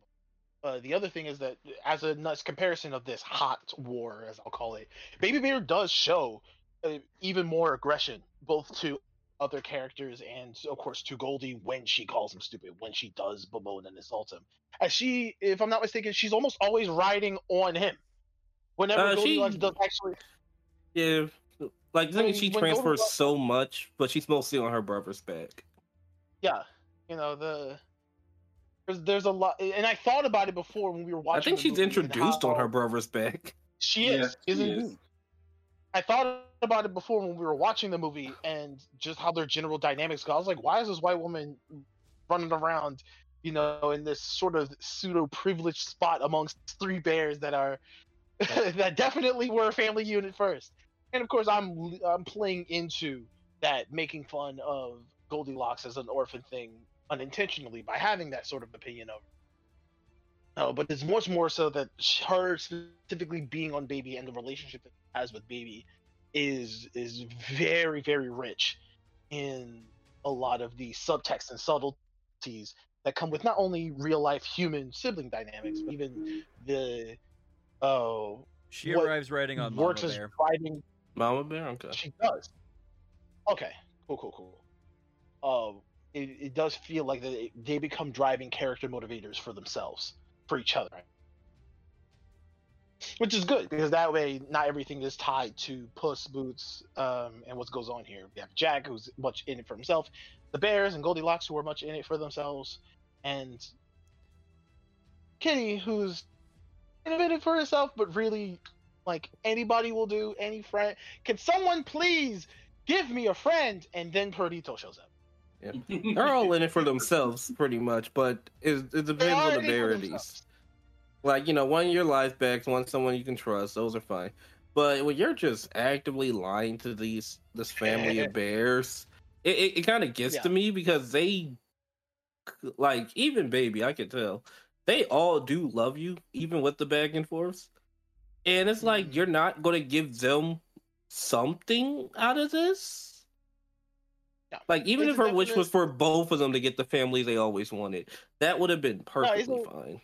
It's a definite flaw that, fortunately, the movie itself explores during that titular moment where she admits her wish and the implications that come with it. The fact that the bears have nothing to do with it, nothing to do with her life, the idealized version that she dreams for herself. And Mama Bear, out of everybody, is the saddest of them all to hear that.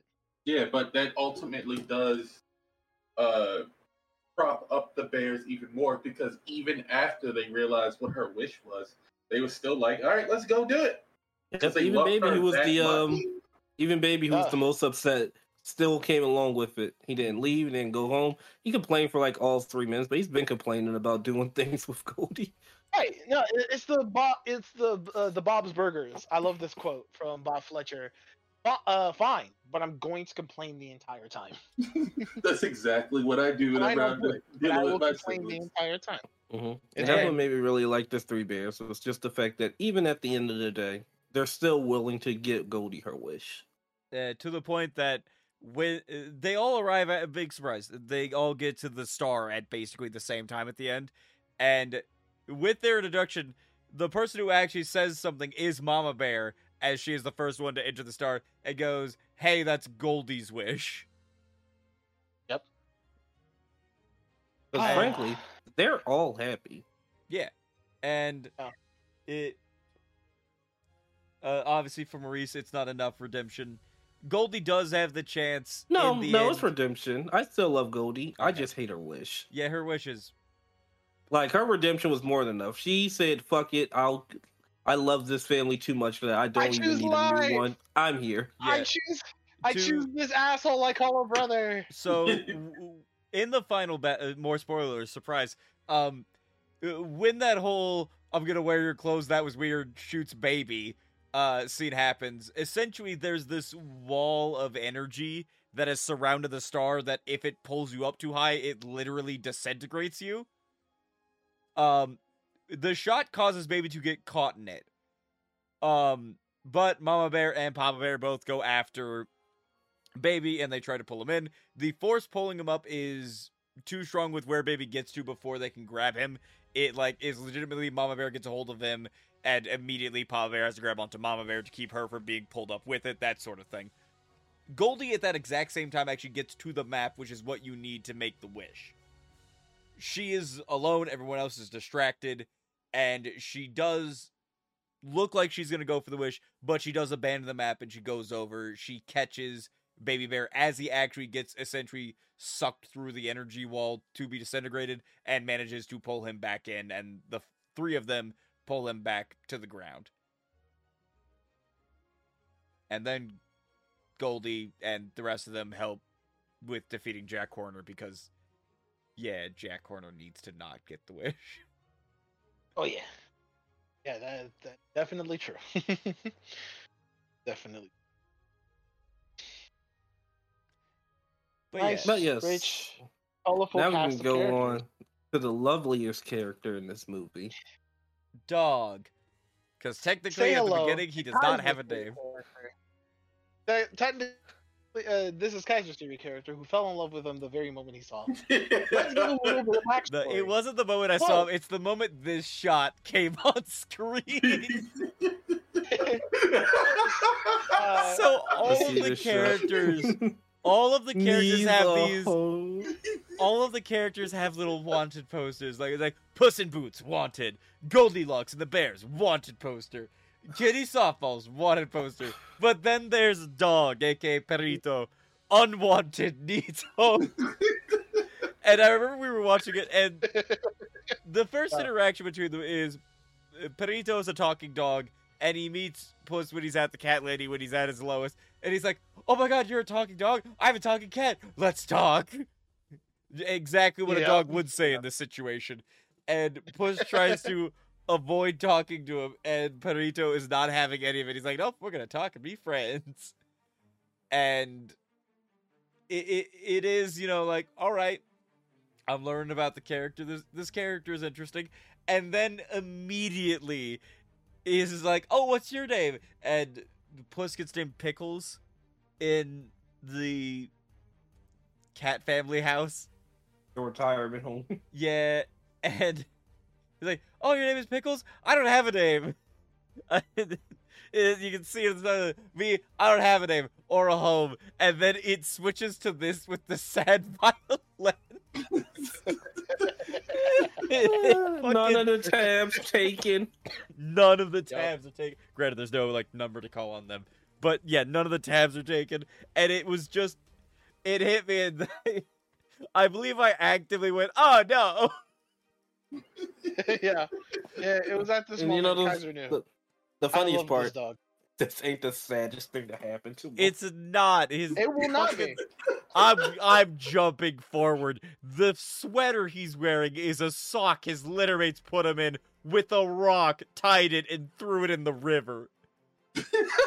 I did not see that They coming. tried to drown him, and he views this as a funny story. He thinks that they were just trying to win at hide and seek, and he Playing still tag. just hasn't found them.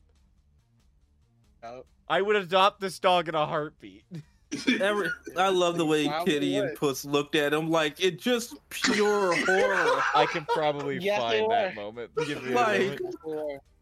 Like we all probably had the same expression of, "Oh, this poor dog." They said, "How do we make this? How do we make this character as sad as possible in this kids movie?" Fuck it, let's make it an adult movie. Murder.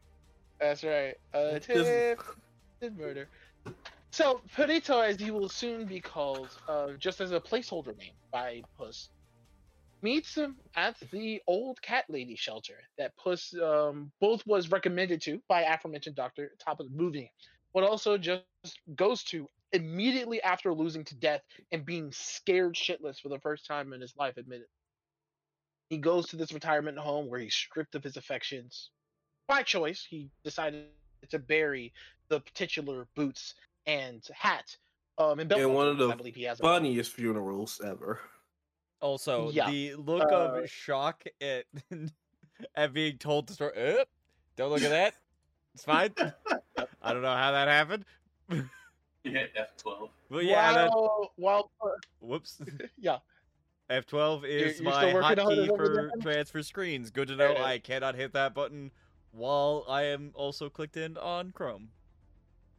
These are the faces of those who've heard the most horrific thing in their lives. The context: these are professional thieves and vagabonds who have seen horrific shit over the course of their adventures. And here's a tiny dog with a sock sweater because the sock used to be the murder weapon. That wasn't actually a murder weapon because he got out. Puss killed his childhood best friend in the last movie. And this is more horrifying. Fucking. Because it was a long story of them trying to kill Perito. Now, this is because, of course, at this point in the movie, Perito has ingratiated himself in Puss. Whether, of course, at this time, begrudgingly, in Puss's life. When they met at the nursing home, he was downtrodden, stripped of any semblance of, freedom and expression of himself at the nursing home with the funeral home for cats. He was treated much like anybody would be treated at a cat. He had to literally eat from a gigantic trough of cat litter, cat food, not cat litter, pardon me. That's a different type of small pebble that are important to cats' lives. Had to eat from a trough with the pretty much 80,000 litter of brethren and sisterin of non-talking cats at the place. He could not cook for himself. He was in fact sprayed with a bottle, Pavlov's conditioning style, whenever he was caught peeing in the human toilet or cooking with the human cookingware. So at this point in the movie, he was just sad, depressed. It's been like a week. Got a beard now, as you saw in that screenshot that we put up here on stream. And he rocks that beard for a good portion of the movie. Oh, don't worry. I found a much better comes screenshot to show their meeting point. Yeah, and that's where Perito comes into his life, masquerading as one of the cats. So, Perito's doing his best work here. Ah, yes. No one could ever know. No one could ever guess. That is the look of a man who just wants to be left alone. And unfortunately, he met the most non-unalone person to ever, non-unalone dog to ever show up in his life. I believe their conversation does partially go as follows. No habla inglés. Speak Spanish. Literally speak Spanish back. I don't speak any Spanish. I don't speak Spanish either. That was a clip actually used in the trailers for the movie as well. So, nice laughs that you get to know before you get to know whoever the fuck this character is. I've already mentioned before, with literally every other important character of this movie, they all have a wish. They all have something they want from the specific magic MacGuffin of this movie. What does Burrito want? Well, it's not necessarily via the wish. It's a home. No, he doesn't have a wish. That's it. Nothing too crazy. Just an actual home. Somebody to call a friend. Very similar to Kitty, but without. You didn't even need a wish. I just got you. Right. Yeah, right here. Right. And that is his actual response. Like, I don't actually need a wish. I'm good. So I'm good, dog. Yeah, and this is exemplified. In my favorite gag of Perito in this entire movie. Not anything he does in particular, although I'm sure one of us talk about that. The map, that other MacGuffin that leads to the stationary MacGuffin. The map was currently in Jack Horner's possession, but swiftly got stolen by Kitty, by a joint operation of Kitty and Puss. They weren't working together at that point. They just literally happened to be there at the same time.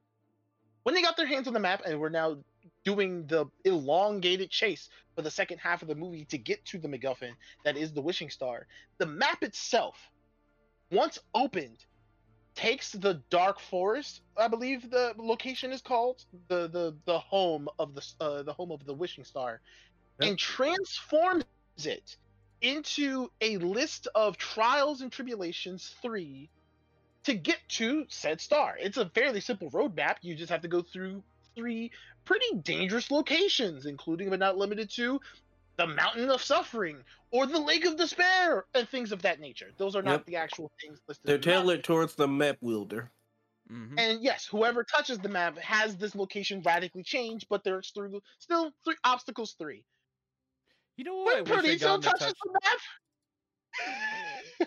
when Perdito touches the map, it transforms to a loving, lackadaisical, and brightly colored forest area where the last location was called the Field of Easy Solutions, of the Field of Quick and Easy Solutions. My favorite part of this whole movie. It's like, Yeah. damn. Obviously, Yeah. I'm smart. He had the best route to get to the wish. Everybody else is just like a fucking grimdark Warhammer 40K movie. So It I must has- say, to be specific, Teletubbies. So- to our other 2 main characters, Puss and Kitty, when Puss touches the map, Real quick, it is allow me to show. This is what it Yeah. looks like right after Puss touches the map. yes, it is the Mount Mordor, fire and brimstone, absolutely agonizing suffering. So real quick, actually, I think I just saw one that. So it's the Valley of And then- Incineration, the Undertaker Okay. Ridge, and the Cave of Lost Souls. Yes. Kitty then touches it, and everything changes again. Give me a moment. I have to make sure that we're on pause screens when I show it Yeah. to the thing so that we don't have to risk it. Sorry for podcast people for talking about visuals. But yeah, it Yeah. becomes this. And so, for those who are familiar with maybe Magic the Gathering, this is a green and black swamp deck where it's just nothing but gangrenous green ooze with floating rocks, decayed trees, and noxious gas all over the place. Super toxic. Cause you know that I'm talking. It's just as treacherous as the fire and brimstone that Puss had. So, neither of their options are really good. So, to read hers, she has the Swamp of Infinite Sorrows, the Mountains of Misery, and the Abyss of Eternal Loneliness. Oh, honey. Yeah, no, it hurts. It really hurts. And then And finally, then Perito. Perito. So, this is Peritos. Yes, Burrito. And Sorry, Look at everybody that. knows. I remember It the... is Candyland. It is the... I know the first one is the Pocket Full of Posies, followed Posies, by... Sorry, the River of Relaxation, That's right. And then my favorite. the Fields of Quick and Easy Solutions. What's it? It's great. Unfortunately, even for Perdito, while his path looks the least treacherous, and both Kitty and Puss agree, and they, of course, in a joint, very smart character decision, go, you hold the map. The Pocket Full of Posies was actually fairly intimidating. I'm They have sorry, giant this- flowers. I got this pause screen, and I love it. Look at these two. This- This nigga. They don't believe this guy. well, here's the thing. They do Fun not fact, believe this guy. At this point in the story, neither of them trust him. They Which is the literally, funniest like 5 part. seconds ago, were like, I think that he says, well, I can hold the map for you guys. And they're both like, no! They straight up think that this guy's a con man. And The Kitty Softpaws actively at one point goes, Bed. what's your fucking play here? And he's like, I don't know. What do you mean? What you playing? I think She like said, 5 minutes and- before this exact scene, Puss had kicked him into the portal. He Yeah. fucking did. You're Yes, he did. right. That is correct. That is correct. Up until that tragic backstory, pretty much the tragic backstory was the the final puzzle piece to unlock their sympathy receptors. Both Kitty and Puss have been lost in their own sauces. One of a desperate attempt to reclaim any semblance of peace and comfort, and the other a desperate attempt to find someone to trust, but have actively been shown not to trust it, and actively been proven to not to trust any, let alone any of the other characters in this movie. Perito's just here, dog. He's just here. At this point, of course, both Kitty and Puss, they're begrudging partners in all of this. Many of those other very important character moments between Kitty and Puss happen here in the Dark Forest, because the landscape does keep changing with the inclusion of all of the other characters coming in, meddling around, actively fighting, sometimes getting their hands on the map themselves, like Goldilocks and the Three Bears, in order to really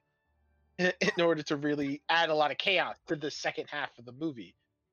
During this beginning moment, Real quick, Puss thinks very little of Bree, as evidenced by what you see here. Can we all acknowledge this frame? I'm looking at it right now. This dark portal has been here the whole time. Puss had no idea of knowing what was on the other side of the portal, and so the best way to test it, throw Perdito in. Little regard to the life. A key theme that goes on with the understated analysis of all of our characters here. But those pocket full of posies I talked about, the very first trial that Perito's version of the Trials 3 undergo, they're gigantic flowers. And that doesn't seem so bad.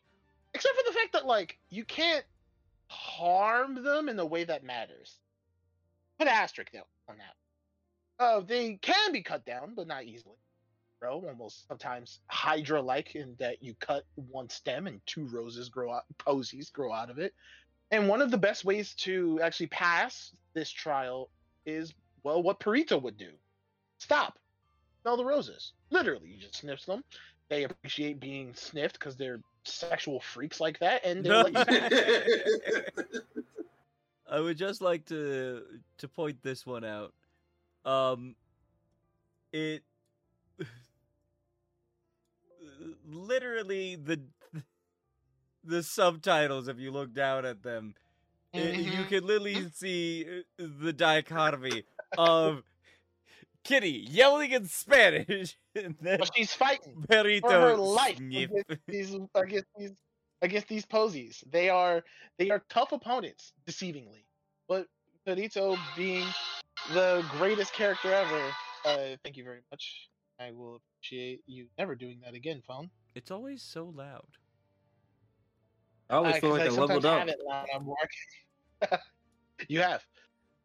Well, the only reason why I bring this particular scene up is because I like a lot of the dialogue. While I don't remember what specifically said, a lot of the subtext around it is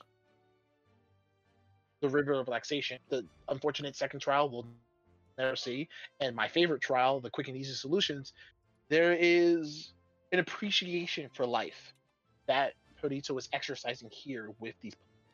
That unfortunately neither Kitty nor Puss or the other character show. Like, one of the only reasons why. Yeah. If you put this into a D&D game, your players will destroy everything before they even think about sniffing flowers. They're gonna get party wiped because I feel like now is an important time for me to show what happens if you don't take your time. Give me but a moment. I hated that part of the movie. Don't fucking judge me in a movie. So you can see Mr. Axeman with a cheese grater here. And if you will allow me, I cannot show you guys in the movie, and I will have to ask my friends to describe what happens to this man. So, he does in fact get flower glormed, and you're like, animated movie. It's, I'm gonna chop the heck out of this ficus Lyra. And then he gets glormed. But then the thing that I was not expecting was when the flower came away. Give me your flesh. Yeah. I'll eat your skin. Not only that, but I think there's a really. I actually went past it because of the fact that I was hoping the subtitle would come up.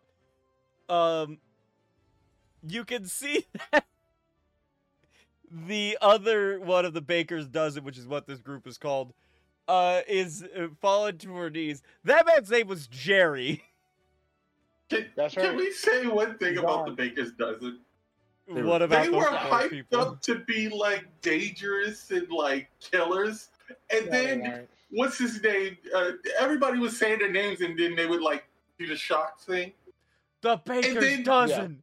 And then what's his name? The main bad Jack, Big Jack. He killed them all. Like, he killed Literally all of them. No one else really harmed any of the Baker's Dozen. Jack Horner got rid of his entire crew. The last bunch. This screenshot does disagree with you. I mean, this is him sending them up against it. Jack is responsible for this because he is their boss, and he literally ordered this poor, unfortunate member of the dozen to attack the flower. Even though he has a solution. And this was when he pulled out Thomas's favorite weapon, the unicorn horns. This isn't where he pulls out the unicorn. No, he pulls out the phoenix. Yeah, this is he pulls out Jiminy Cricket, and then he pulls out the phoenix, and once again Jiminy Cricket's like, "Ah, the mighty proud phoenix. What are you gonna do with that?" And then he grabs it by the fucking throat and squeezes it until it starts spitting fire like a flamethrower. Great flamethrower, right? Oh my god! But yeah, even at the very end, he killed his last remaining ones. By using them as a bridge. Oh, you mean those ones? Yeah, technically, it's not even that he uses them as a bridge himself. He does use them as a bridge and walks across them. The main issue is that he then tries to drive his fucking tank across them. All the while, by the way, his poor people do it back. Go, wait, no, Jack, no, and then they all fall. Oh, the poor Baker's Dozen. They're all gone. I don't think they deserve that fate. No. The last one maybe they did Jack though. They could have been assholes. Nah, you'll be fine. But this is the near perfect dichotomy that is also central to the movie and its relation, and the entire movie's relationship with death. Even though Puss is the only one who has a major, there is great value and importance in really taking stock of the currency of your life. Currency is the wrong word if you're thinking about money, but rather the very mundane and sort of everything things that you have at this very moment that you can think about and count on. Some of the hopeful privileges that you have in your life, even if it's not many or if it's not as much as you want, because sometimes taking those things or making your life out of constantly hunting for those things that should be or that you want may end up giving you a shorter life and possibly one less appreciative of the things that you already do have. AKA, you will not have quick and easy solutions. Instead, what you will have is what happens with Goldie and what happens with Boots when they get to their trial third. We've already talked about the name of Pusses. Was it Cavern of Lost Souls? Yeah. Lost Souls is the more important part rather than the name of the location, like geographically. It is just a room. A gigantic cavernous room with gigantic monoliths reflective of such. And they glow. And there's 8 of them. You already know where this is going. All 8 of Puss's past lives are shown. Various visages on this. And it's kind of like a very shitty Discord call with your dude bro homies, because every single one of the other Puss lives are kind of braggadocious. Where have we heard that before? They're all assholes. They're all kind of unsympathetic and unsupportive of what Puss really wants to do. At this stage of the game, various stuff has happened with other characters. Perito, importantly, had been kidnapped, quote unquote, by Goldilocks and the Three Bears, and Puss was scampered off with the map alone and got basically trapped in this cavern of lost souls. So his express goal isn't necessarily to get out so he can get to the star, it's to get out so he can get to Perito. Or at this stage, past hearing the, oh my god, my brother's tried to kill me with a sock and a rock backstory, he's like, okay, this person's important to me now. I have been so wrong up until this point with my relationship with Perito, and I wish to make it better. The other lives are like, oh, that's stupid. Don't make a wish. Bring us back. We are great. We were great. I don't know about this guy. One of the 8 lives says it's one of the worst things in terms of a childish kids movie or fantastical reinterpretation of what some of us actually do in our own lives, where we beat ourselves up in what I call the comparison game. It's not just had between you and another person. It is sometimes had between you and yourself. Arguably, I think the more destructive version of it, if you look particularly at your past, because you will sometimes look at your past, maybe sometimes gloriously, like Puss does in this situation, and they have some issue, much like he did at the beginning of the movie, trying to reconcile the life that he has now that is radically different from his past lives, and even more so the legend and acclaim and ego that were attached to them. Of course, being the odd man out in his own life, on 9 lives, he does eventually get out of this cavern, but not because of overcoming something within himself. Unfortunately, no. So you have a little help. Death shows up inside the cavern. A cavern that no one else can get to. If I could do the Kronk meme, I'd do it right now. I think somebody pointed it out that in this movie, every time you hear Death's whistle is a moment where Puss is about to die. And I think the cavern is the only time he appears when Puss isn't about to die. And that's because Puss was facing his mortality. Yes. That's right. He was contemplating. He whistles at the battle, though. In the bar. I mean, well, he's literally, at that time, in the battle case, that's also fine, because he's actually there to stab him that time. All the other times, he whistles at the bar. He also just there to scare him. He just likes whistling. The bar was just setting the tone. The wolf just likes whistling. Yeah, that's what's more important. Also, here is that, the thing is that I whistle too. I don't know who said that, but I highly disagree, because we hear him whistle at least 3 times, and Puss does not die any of those times. No, when he's about to die or is in danger. Like, I think one of the times he whistles is when Jack Horner and everybody else caught up. Either caught up to him or was in the middle of the fight.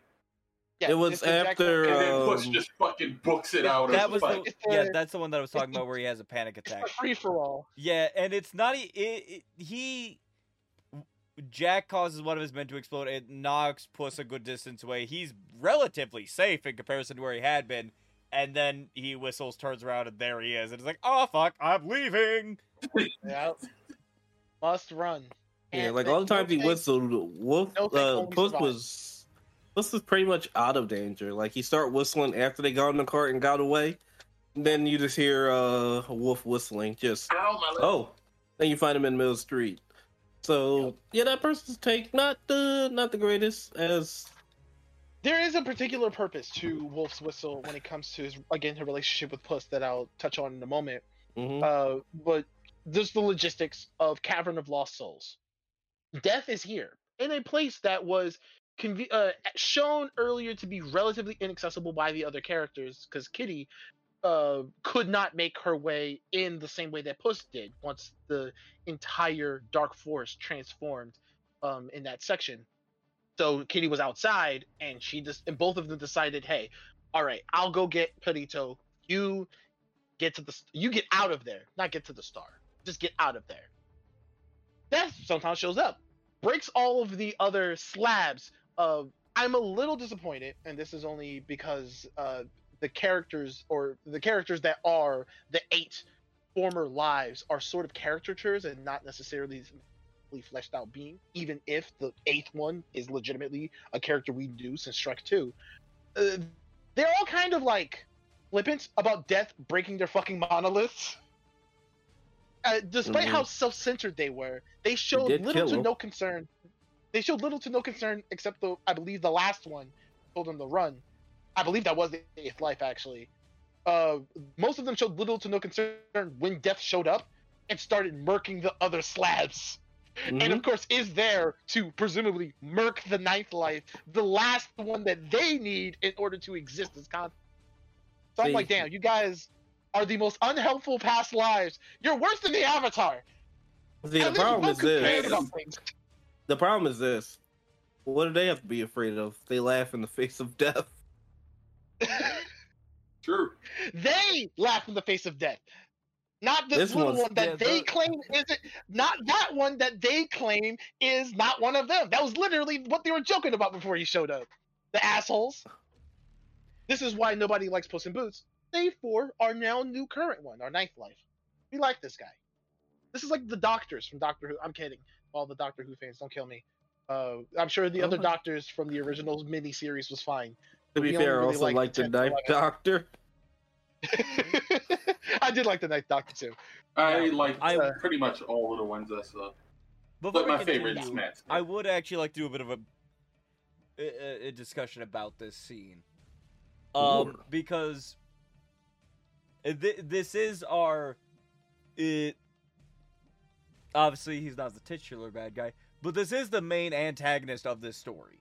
Like, yes, Jack Horner is there. Jack Horner is evil man being evil. Yes, we have other people who are antagonizing our protagonists of Puss But in for Boots. Puss's solo story, this is his antagonist. This is the overarching antagonist, even though, once again, he's not even the final fight of the movie. He is the main bad. We actually do get, like, for each of these characters, we do actually get a scene which, in some stories, it might not be necessary, but we do have scenes where characters literally explain their motivations, which sometimes you need. But sometimes you don't. It's all up to the story. But this one has decided that everybody, you get to know exactly what their motivations are.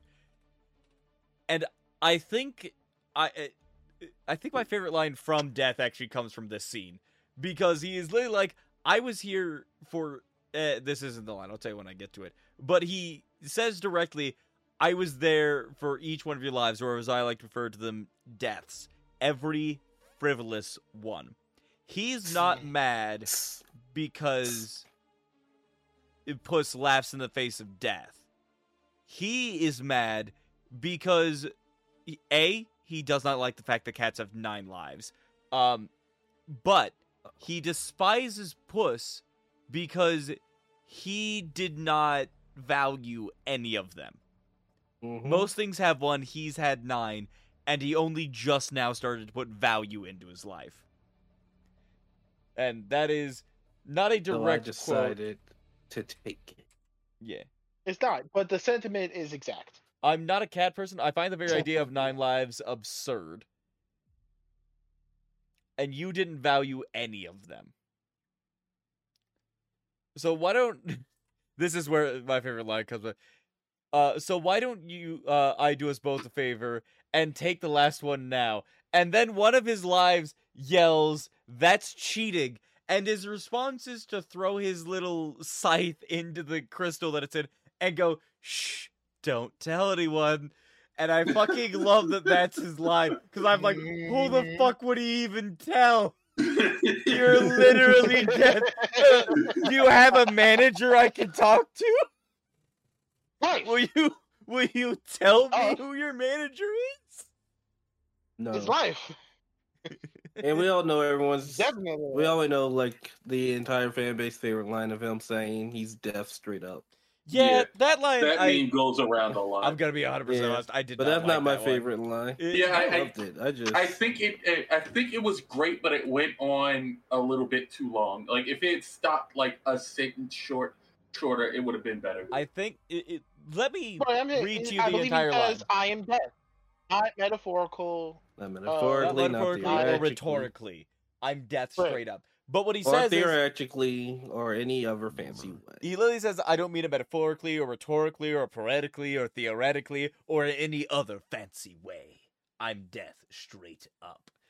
And motherfucker, that's so many different versions You did not need to say fucking metaphorically or poetically or theoretically or rhetorically. I think he needed to or say all hype- of them. I love that. Or as a hyperbole, I or as no, I a do like. simile. I I think love the that. very casual, because part of what we get in terms of a characterization of Death is that he's actually fairly. He's not whimsical, unfortunately. That's my version of Death. I like whimsical Death. So DC's Endless version of Death is one of my favorite characters. But this Death he's chill. He's lax.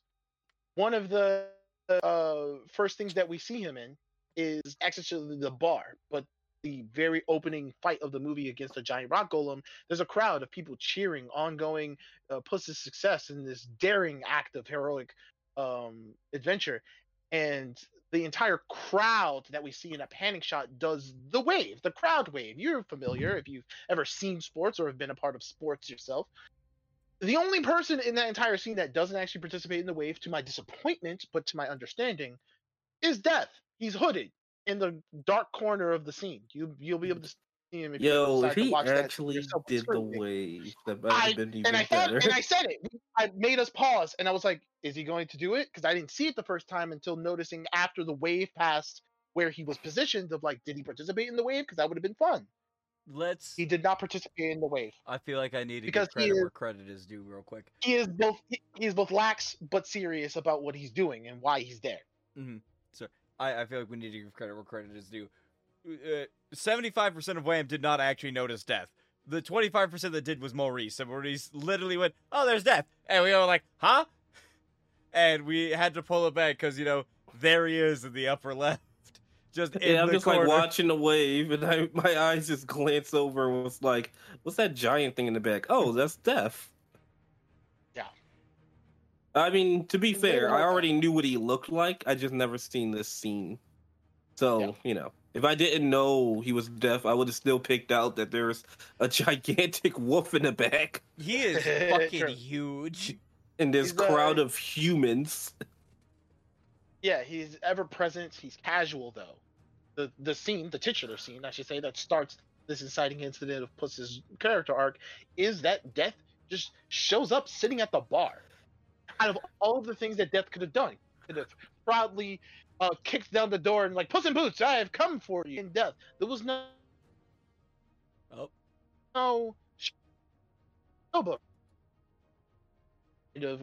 characters that they are like the more literal personification of Death that he is.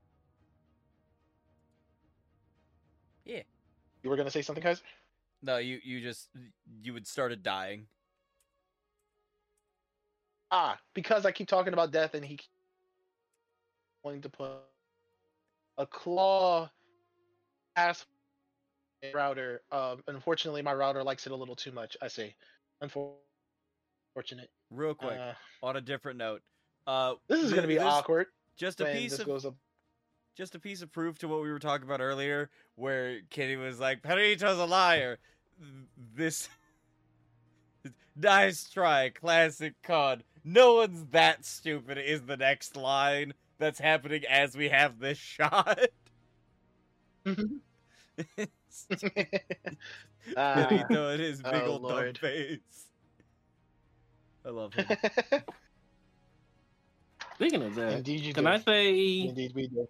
So everyone's favorite Death line is the, and by everyone I mean like the general audience, is the "I'm Deaf" straight up. But that's not my favorite Death line. I have two favorite Death lines. It's the one after he gives the speech that Kaiser was talking about, where he says, but you never even noticed me because Puss in Boots laughs in the face of death, right? But you're not laughing now." And the other one that is perfectly I can't which one was it? It was the one where they were fighting in the bar. And let's see, there's two of them in the bar that I liked. It's where Puss thinks he's a bounty hunter and he thinks everyone thinks they'll defeat me. No one has ever escaped me yet. And I was like, ooh, hinting that you're deaf. Interesting. But it was the other one where he keeps going closer to Puss and just like pick it up. Yeah. That Yeah, that's is my favorite line from that him. is a very prevalent He's line. fucking terrifying. Yes, and That one was my favorite. Pick it up. yes, and I actually would like to take a moment to talk about that line because it's a very smart. There are a lot of very smart writing choices that they do to. All right, that was a little bit weird. Sorry, I've got the Wait, first fight in the bar. Before you get deep into it, because none of us spoke Spanish, I did look up the last line when he was after he's defeated by Puss. Oh, the thing that he yells. Yeah, What does he yell? he why the hell did I play with my food? Oh, that's Like, great. Yeah. Um, But there are subtitles they didn't give us to us. yeah, the Angry subtitles in do not tell Spanish. you what the Spanish things that are said are. By the way, the thing that I said that well, that was weird. Let's see, how many frames is it? Okay, it's few enough frames. So, I would like for you guys to look at your part of the stream if you could for a moment. So Just got him by the throat. yeah, but that's not the thing that I was like, all right, well, that was weird. So this first interaction between them, yeah, it very much is death just wins very easily. And there's a bit of parallelism that I'll bring up in a moment, but I am gonna go frame by frame. I want you to watch the chokehold that he has on Puss, because it'll be very obvious when I'm like, well, that was weird. I can't go any faster, because if I go too fast, then... You could get a cop. Oh my god. Yeah. The Oh, stretch. that's why I'm actually... Oh. Hold on. I was actually going back in time, and I need to go forward in time. You gotta love those stretch physics that happen sometimes. Beautiful. Sorry. That wasn't the part that I was like, well, that was weird. Again, I accidentally went back in time instead of forward in time with the frames. This is the part that I found weird, because he has him in that chokehold, and then he just kind of goes, fuck it. He just moves his thumb across Puss's face. Brings them in nice and close. But scared as hell. Like, are you about to kiss me? But don't threaten me with a good time. Furry. And that's why literally half of the internet consider death. There it is. I've mentioned this before to our friends. Hello, I am back. Death has unfingered my router. For now, at least. Don't describe it like that. This is So- a kid's The more show. this happens, I the found more the that other happens, the line. worse I'm gonna get. Yeah, So, I found the other line I like. meantime- Thank you. I would like to at least get this joke out first. Yep. Meantime, prior to us watching the movie, I had actually seen a meme over the internet of the funniest thing ever. Since 2016 Zootopia, at least for the memes purposes, every single year we've gotten one animated Canine Daddy, and say hello to Mr. Canine Daddy of 2023, Death of Puss in Boots: The Last Wish. What was the Wait, other didn't it one? come out 2022? Did the movie The other come out line, 2022? I think so. Maybe I don't Oh, remember. that's my fault. I don't remember. It Uh, could have been 2023. I It's mean, whatever the it- recent year was in the meme. I'll give him the year. The line is after he knocks Puss away and kind of cuts him open, and the lightning strikes. He just goes, "Oh, I love the smell of fear," and then the lightning strikes, and that's just my favorite scene because just the red and yellow of his eyes is horrifying, and I'm like, "Yeah, that's great." I Yeah. can in fact get They that played frame the- for you because I just saw it. They played the creep factor very well for him. He doesn't appear to be a friendly chap, He unlike has literally everybody else in the movie outside of Jack. yes. Look at him. That's coming for you. Yeah. And That is one thing that I did really like Yeah, about Dark Souls this. fun. It is a, it's obviously a kids movie. This is a cat fighting a wolf.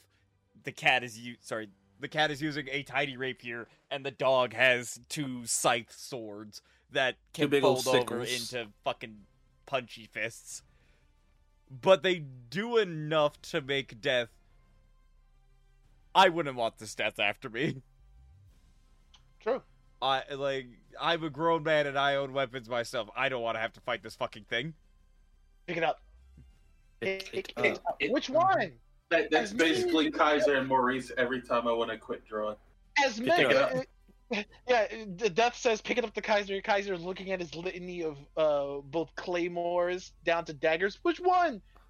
Whichever Pick one it you think up. is the most fun. All of them. Come on. No. I don't want you to over encumber yourself. That'd be like giving your life away too free. Pick your favorite one. Which one you want to be buried with? I really like the fact that to jump forward in the story a little bit, because I want to talk about the last fight a little bit. Haven't been jumping all over the place. Yeah, you know what? I'm still going to apologize, but I do it. But there is when Puss is being chased by Death in the Cavern of Lost Souls, he does actually, run away, get out of the cave, and then he sees Kitty Softpaws and Perito, who have literally just escaped the bears. And one of the funniest scenes. Yes, but we'll get to that one in a minute, because I'm already on this route. But he runs all the way to the star, and he gets there, and he starts to, do the wish, and that's when Kitty shows up, and she's like, I fucking thought I could trust you again, but clearly I was wrong. And he does yell at her just before the big fight starts, Kitty, Death is after me. And she's like, huh? And, Death does actively show up at this final fight. And he does this thing where apparently Death has the power of red fire. And he... Also, before we forget, remember that thing that we talked about earlier where if you go into it, it kills you? Death walks right through it. Oh, yeah. Happily. I feel like I need to show screenshots of that, too. But, that thing kills people. Yeah, and Death is it's whatever. Yeah, give me a moment. I will find the screenshots to... This isn't fucking Supernatural. You can't kill Death. Death not bitch made like that. Supernatural. I hated that. Bitch made like that. This is the last of the Baker's dozen being caught up in the energy wall. And I'm gonna not risk getting the copyright, so I'll just bounce back and forth a little bit.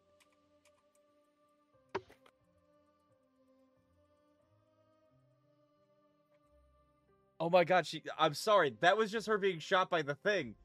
Mm-hmm. It's excruciating because that was her being shot by Jack Horner. This is her in the wall. Poor lady. And then she is, Mr. Horner, I need help. And then he doesn't. And let's see if I can... yep, there it is. So, I'm not going to risk going through it. As I said, it literally disintegrates you. For those of you listening on the podcast, it literally is a colorful explosion of almost confetti. That was going to be baby. That was going to be baby. But,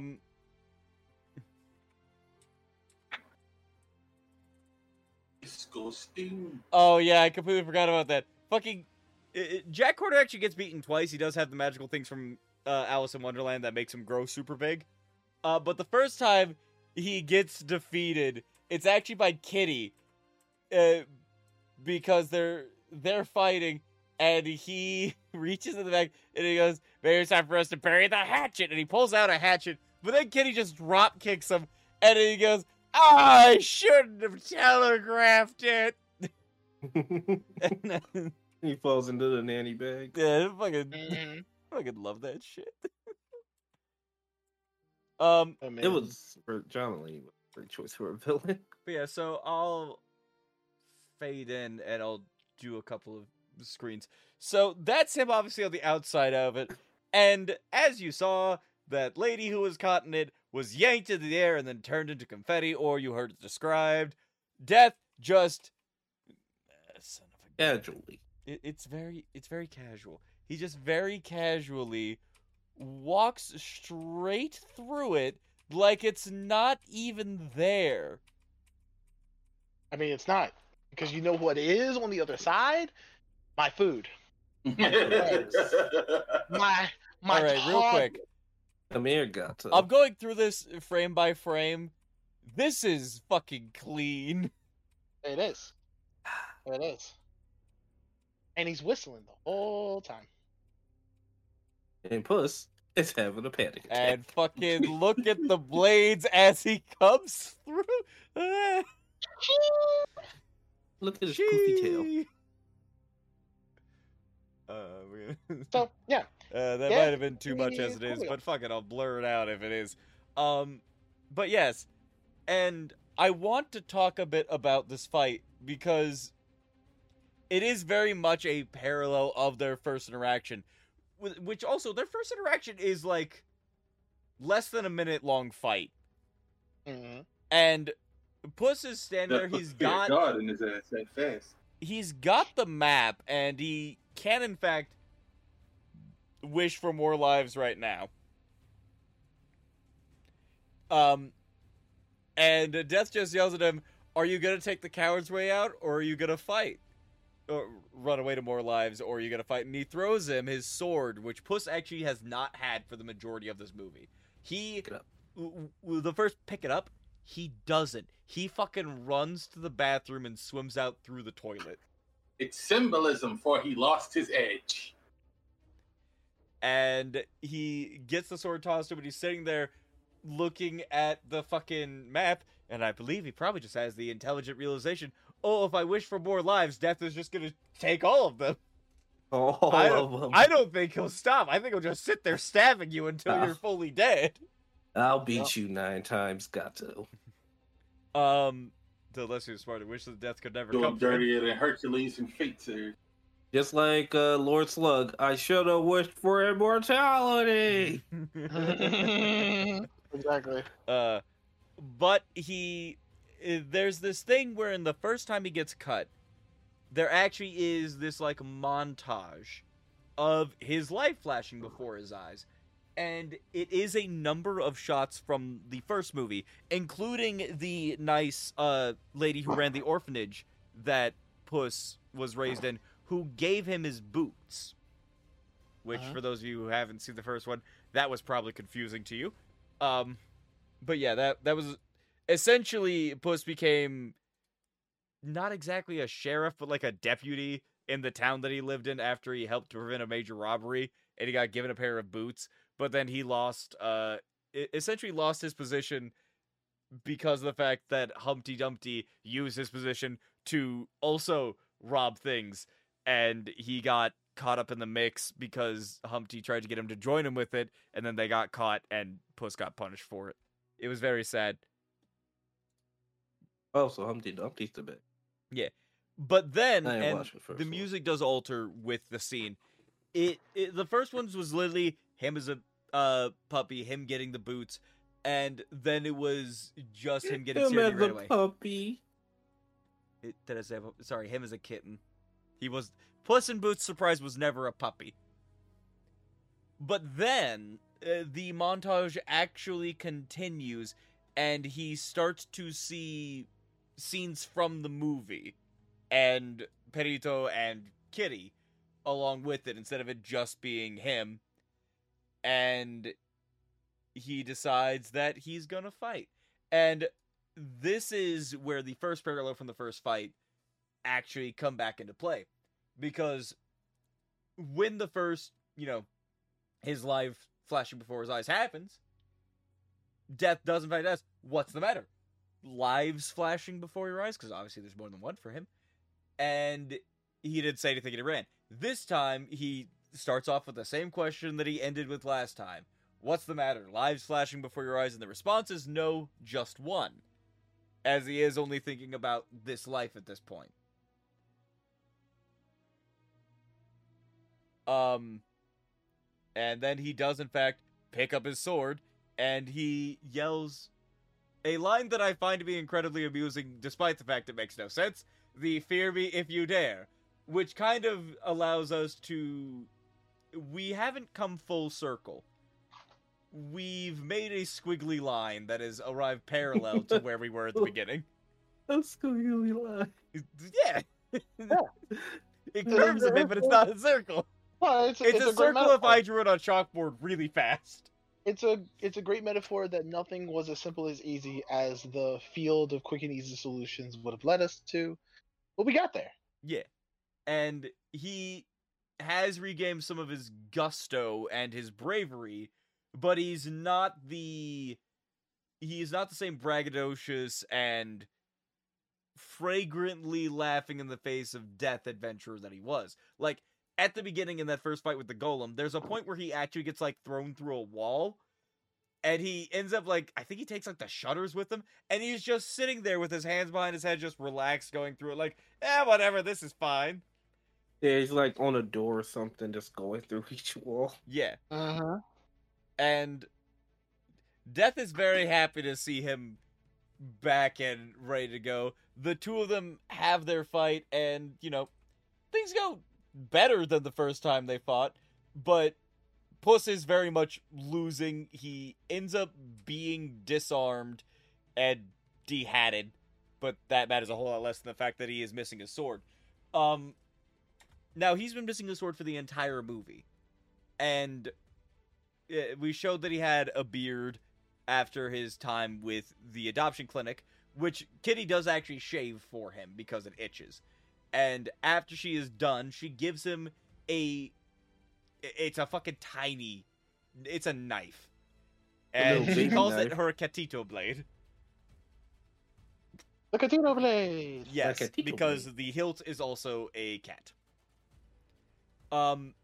After being disarmed, Death kind of just saunters up, and he's like, well, time to kill you. Oh, you really gotta stop losing that, is his line. And Yeah. he swings, and I believe we can talk a little bit about this later. I showed this movie actually to my mother, and my mother hates the way that the fight scenes are done. But I think that this shot... Is it the dynamic zooms? There's a lot. Well, again, we'll get into that later. I think that this shot is fucking great, because what happens is Death does the swing, he blocks it with a tiny knife, and then he gets literally spun in a 360, because Death is way fucking stronger than him, and he just slides around on the star, grabs his hat, does the full 360, stops run between Death's legs, and grabs his sword. That's right. What he lost from that very beginning of the movie, and he unfortunately did not show all the way up until now, was swagger. And swagger immediately coincides with the ability to slip and slide across a battlefield. Before like an episode of Yuri on Ice.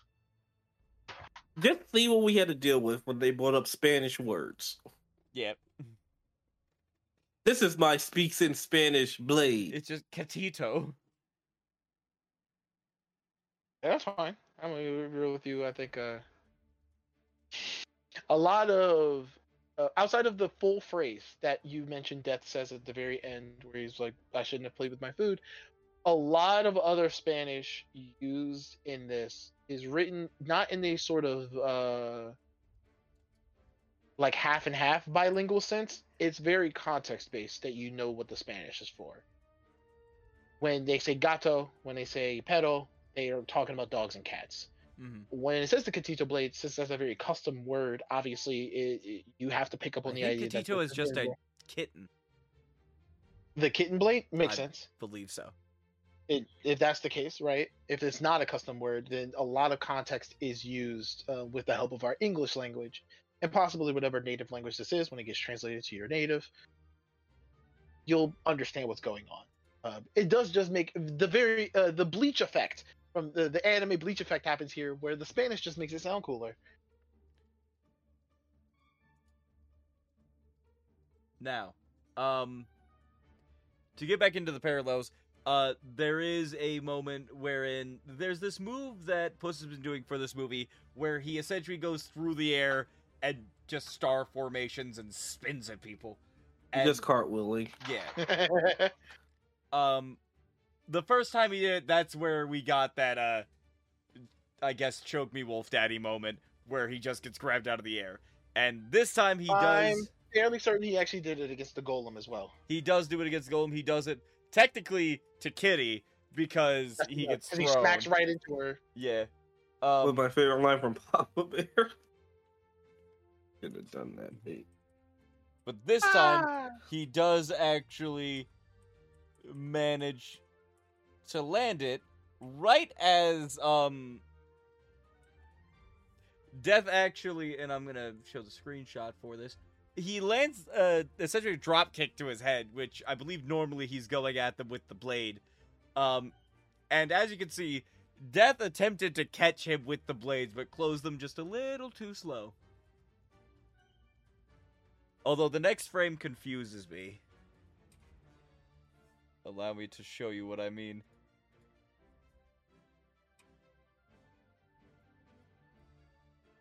I don't know what happened. Animation crazy.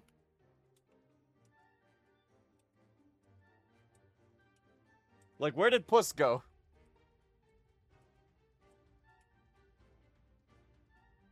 Oh, you know, Puss is just so awesome in this moment that he had to just dislocate his corporeal form in order to land a massive strike that would be critical damage to Wolf in this moment. These are literally one frame apart.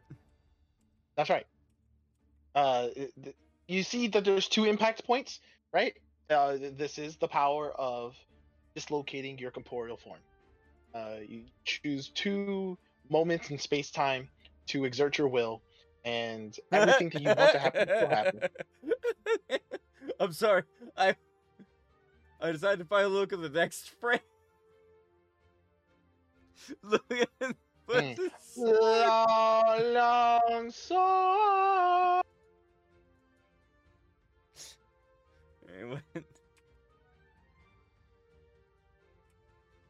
Okay. We're back to normalcy after that. It was just those 2 frames.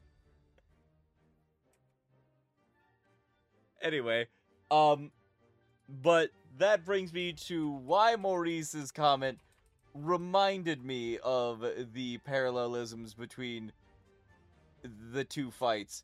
Because Puss actually does, in fact, from that hit, disarm Death, sort of halfway. Instead of keeping it and the fight continuing, though, Puss actually pushes the sword to him, and he does, in fact, throw back at him. Pick it up. He tells Death this time, "No, you." That's right. My favorite kind of thing to ever say, even to the very concept of death. Ah, look at the bystander. Back What the fuck happened to Purito's head? The fire waves. Became one, yeah, Wiggle, became one with wiggle, the flames. wiggle. But yeah, I pulled up here for the subtitle. Pick it up. Pick it up. Thanks, Antonio Banderas. You're welcome. I don't think I will. And that actually brings us to something I really like about this fight scene. We don't have someone get introduced as this essentially destroyer character who's this supernatural being, and then have them get trounced because the main character starts to believe in friendship. Puss landed a dropkick, and then gave him back his sword after being disarmed himself earlier. And he literally says, "I know I can never defeat you, but I will never stop fighting for this life."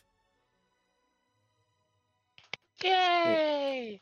And Death lets him go because he no longer sees the arrogant little shit stain that he saw at the start. And he wasn't too happy about it. No, his delivery is very angry. Yes, it is. Yes, it is. And then when he leaves, he seems a lot more calmer. But you know, Yeah, because he is. He's generally a chill dude. But I said all of this to go like, all right, then why is Death showing up right now in such a confrontational way, even though he was there for the eighth life as well, just in the background? Death did have a bone to pick with Puss in Boots, but then more notably with the idea that like, hey, you are talking a lot. You have been talking bad on my name for so long, and you're this big heroic concept. What if you just died though? Wouldn't that be great? that'd be cool, wouldn't it? So let me just end it now. And now that Puss is like, no, I am no longer Puss in Boots. My name is Antonio Bandetta.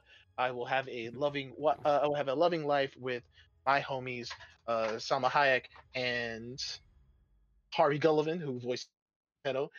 And Death is like, whack! Come on! Boring. I No, came he here to kill a literally- I legend. wanted the glory behind killing your dumbass. Now I'll just come reap your soul normally in like, I don't know, 2 months. I don't know how long you'll last. This is also Puss's response to him, like, him getting angry at him, but not swinging. Like, okay. You know I'll come back, right? You know we will meet again. What is it that he says in Spanish, Maurice? Why the hell did I play with my food? Why the hell did I play with it? He literally yells, "Why the hell did I play with my food?" And then he turns to Puss and goes, "You're ruining this for me!" Yeah, he wanted the glory behind it. He was kind of bored. I had honestly. forgotten about that one, and it's really fun. You're ruining this for me. He was very upset. And it turns out all Puss needed to beat Death wasn't to believe in himself or to overcome any obstacles. He just needed a second weapon. Dual will, people. Yeah, Dual he will. did. He did embody the Kirito school of get your problems done. Get your problems solved. I would like to read these lines. I came here for an arrogant little legend who thought he was immortal. But I don't see him anymore.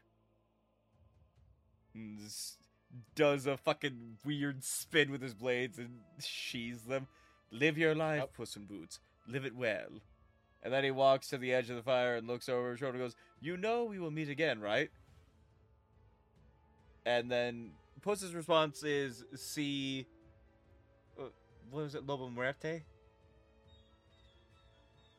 So if he said Lobo Muerte, he literally just called him the Wolf of Death. Wolf of Death. Let me. You know the one thing that kind of I'm kinda check that one. disappointed in a bit, but you know I'm not too disappointed in. Kind of Almost. sad Death didn't come back to take Jack Horner's soul or something. I mean, Like He's he's always there invisible, but like I said before, he got what's worse than death. He comically got wrapped into a singularity explosion and just yeeted off into fuckface space. And at that point, I'm not even sure Death is like, nah, that was handled he's without my going doing so. on. Thanks for that. Thanks for doing my job for me. I guess it's not like I literally depend on this for existence. I was wrong. He says "Hasta la muerte," See you in hell. but according to Google Translate, it means "to the better end." Yeah. Mm. What? To the end. Allow me to look something up. What does "hasta" mean? Asta means go-go.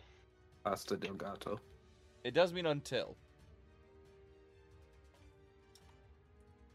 I'm sorry.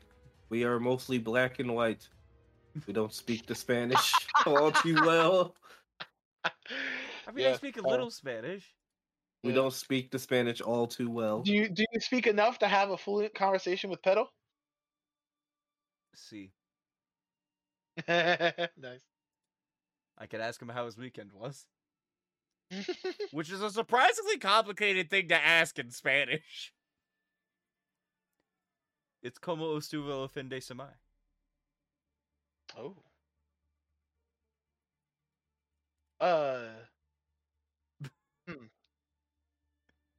I'm glad I got you with that. Classic. I treat all of the women I spend time with relatively the same. Now, As sisters. That's why I said relatively.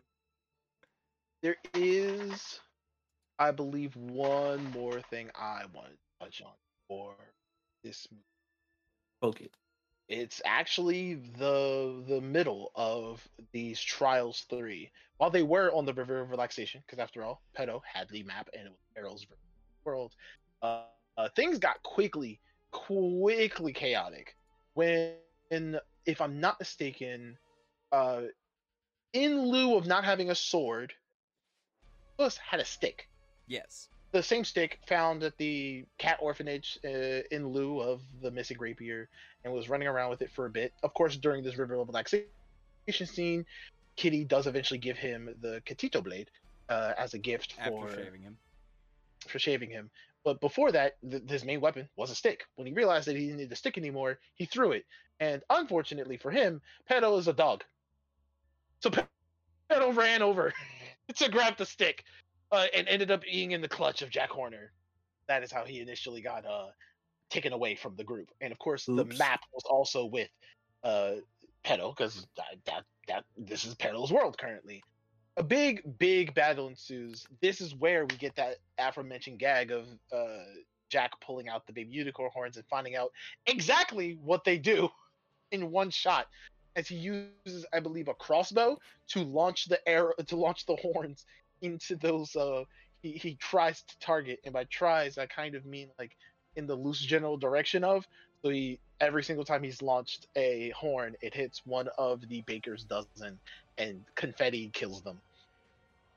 Some of that confetti gets into Puss's mouth. That it is actually probably the most horrifying part of the entire movie, no matter how creepy death is. The kind of death was offering is actually tame and mundane to pretty much every other creative death we see in the entire movie. Oh, thanks to big old Jack Horner. All thanks to big old Jack Horner. But there was something really nice about the, like, it's hard to call it blocking when you're talking about animation, because camera angles are never fixed. They are always where the animators want them to be, and so you see what you want. But in terms of laying out the entire battle, uh, if you used figurines and sort of implied blocking based on how characters enter and move throughout the scene, it was a wonderfully chaotic thing to have happened, where everybody was focused, of course, on the MacGuffin in question, with the exception of Puss, where at a certain point, I think after like the second baker's dozen got confettied and got a little bit in his mouth, that is when Death shows up with the iconic whistle, far and away on the other side of the River of Relaxation, immediately sending shock and fear into Puss, but no one else, because everybody else was focused outwards from the river on their side, looking towards the map.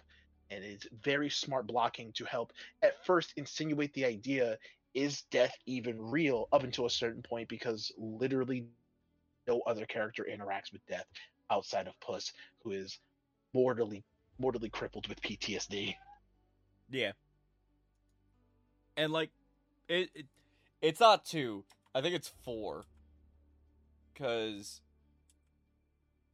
let's see. That's 2. Jack Horner is like, the sights are off. Yeah. It's the third one, and the third explosion does actually knock him away from everybody.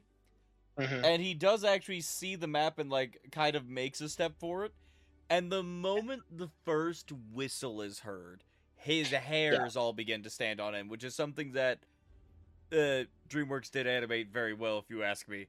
Wherein, like, show the. I'll show the. You can see the cat's equivalent of Goosebumps, or the actual equivalent of Goosebumps, because those with hairy arms also experience this. Their pores and stuff tighten. Yeah, so you can see it on his right arm, or the arm to the left for us, where all the fur is standing on end. This is something that we haven't necessarily talked about, and it wraps very well into the relationship that he has with Pedo in this movie. Puss gains PTSD. And some variation of it. Of course, the traumatic incident in question is getting his ass kicked by Wolf the very first time in the bar, and even more specifically, the moment he gets cut. That particular ego shattering thing is just as much of a traumatic experience, and in Puss's case, an even more so appropriate traumatic experience than actually dying 8 times prior. He's been pretty flippant about that all the way up until he gets cut by death. The first realizes things got serious for him. And so one of the other things that we look at when it comes to the psychology of Puss over the course of this movie, all of the emotional beat by beat, is that he becomes emotionally withdrawn. Partially because of the conditioning from the cat lady in the cat orphanage. He wasn't allowed to cook for himself, wasn't allowed to piss in the human toilet like he's been doing his whole life, was denied a lot of the same privileges and comforts he had lived his entire life doing, and so was treated as just another baby-fied kitty cat. I'm gonna be real with you, I wouldn't want to live in that place if I was a cat. I would have probably left a long time ago and just left my chances with the wolves. But this is not my life. This is Puss's. This is how he deals with the crushing trauma and realization and fear behind why he even decided to take up the doctor's suggestion of coming here in the first. After he meets Pedo, much like trying to meet anybody in your life when you're in a downward spirits, he is generally unresponsive. Sure, he gives snappy one backs because he's still Antonio Vendetta, Puss in Boots. He still is a funny person and a very sassy person inherently, but he's not spirited in any way, shape, or form. Only until after, of course, the Goldilocks and the three bears come to this orphanage to look for him at the time, to hire him and enlist his services to find the last wish, confirming Puss's rumor that he thinks it exists. That is the only thing that reignites his passion to actually get out of the thing. He would have pretty much been wallowing in self-mourning otherwise without that incident to incite action in him. Over the course of the movie, he spends his time with Pedo. Pedo is nothing, absolutely nothing short of funny, slightly charismatic, but more importantly, supportive during these trying times for Puss, as he lives with a lot of denial, even within himself, about the circumstances that he's going through. After this scene with the chaos of trying to get Pedo and the map at the River of Relaxation, he gets scared shitless by death and he runs. He doesn't think about almost anything else. The hairs stand on end, much like the first time he was cut in the bar. And his heart starts racing faster. All signs, for those who have experienced it or those who know people who have experienced it, a panic attack, emotional breakdown. These are one of several that he's going to go through over the course of the movie, and we talked about some of the others already. But it's during this scene that he runs deeper into the forest that has now been transformed, I believe, when Goldilocks gets her hands on the map. Correct. And during this version of our second trial, he escapes Death's pursuit, but not really. Death doesn't really pursue him at this moment. Right. And that's why, while you didn't see me do this, I don't have cameras on, there was air quotes in that pursuit. The mere thought of Death pursuing him was enough to motivate us to go down this emotional spiral and fear response. He ends up laying across a tree. Repetto is the first to find them because he can smell the motherfucker. And Pero finally gets to overhear the circumstances behind, notably, a lot of this sort of not the emotional dumping, the ranting.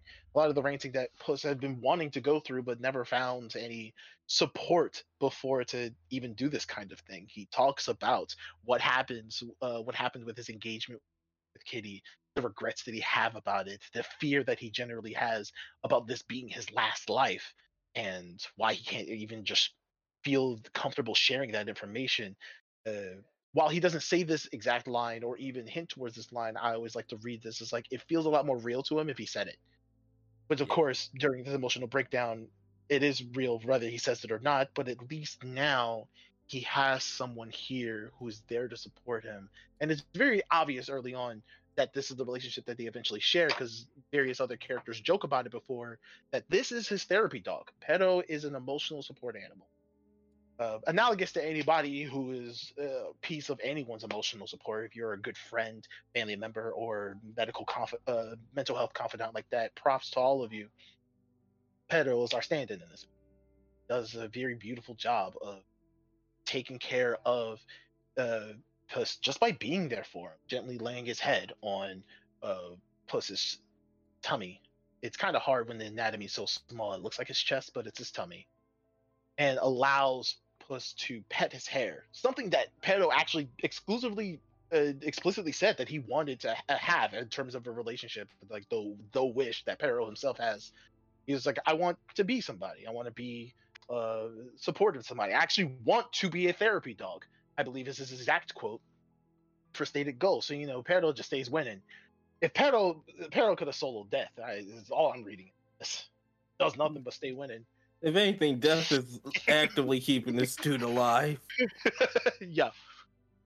Death is like, I hate that cats have one lives, but I got a soft spot for dogs. I don't know what to tell you. Thrown in a river inside of more. a sock with a rock. I'm gonna push you to the surface. I feel a kindred spirit with my canine. I feel a kindred spirit with canines. Why do you think the fox gets to live 1,000 years and get 9 tails? I digress. It's a very beautiful scene. One of the definitely the most emotionally tender moment of the place. I would argue that some nice doki feelings also happen when Goldie saves Baby Bear from annihilation. But those are characters that are by design less known. Their situation, just as stressful in a lot of ways, is not meant with as much emotional buildup as what we're expecting Puss to go through as the titular character of the movie. Yeah. Is that everything? Are we done? We most certainly do not have to be. I'm just like, did we talk? I feel like we talked about everything.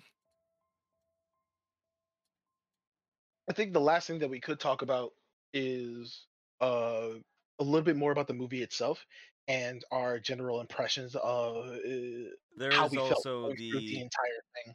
The counter that I was talking about, and a little bit more on the background of the movie, because I'll do that now while I work on a thing.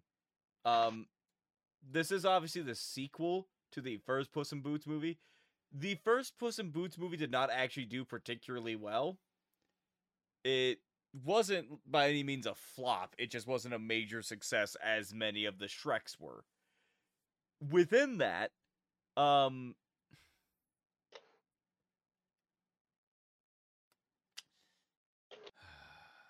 this movie did get a much lower, not much. The first movie's budget was 130 million. This one's was, I believe, 90 million. Although it could be off on that one. It is a odd in the tens million. Now, in the grand scheme of things, that's a lot of money still. However, that does mean that there were some corners that had to be cut that would have been able to have been left in if they had had a higher budget. And one of those things where it seems like, and I do not mean this as an insult in any way, shape, or form, one of the areas where they may have cut down on the budget a bit was with the fight scenes. The fights are done in a purposefully lower quality than the rest of the movie. It's very cartoon-esque. I think in a good way, but I keep making reference to how it's an argument. My mother actually, when I showed it to her, she was the one that was like, yeah, no, I don't like this. I personally had no problem with it. I enjoyed it, but it can very much be a turnoff for some people watching the movie. I get not only where your mother's coming from, but I get why it's so jarring. After all, most of this movie, I believe most of this movie is animated on, I'm hoping I'm using this terminology correctly, by twos? Or is it by ones? Where pretty much every single frame the sit down scenes, the casual non action scenes are animated pretty much frame by frame in order to look as smooth as possible when you're transitioning from scene. But I believe the fight scenes themselves are animated by twos or like a half step, and so they seem intentionally choppier, but also can look more dynamic when you see the pose change so suddenly, as you were seeing as you were here on stream. Sorry for the podcast listeners only. There was a scene of the fight scene, but the last scene between Death and Puss in Boots, where if you look from one scene to another, Puss just like straight up disappears as the hit I call it hitbox animation, but that's my video game lingo talking. I'm trying real hard not to substitute my ignorance with my loose expertise. But you see a lot of this, what looks like animation errors, and there may be some. I'm not gonna pretend that I understand everything that's going on here. One thing that it looked like for me, and very fascinating too, it reminded me a lot of the style of technique used in Into the Spider-Verse 2018 movie. Some of their action scenes as well, and some of their gag comedy scenes also animated this way for a more uh, comic book, in their intentionally comic book expression of what was a fully 3D animated movie.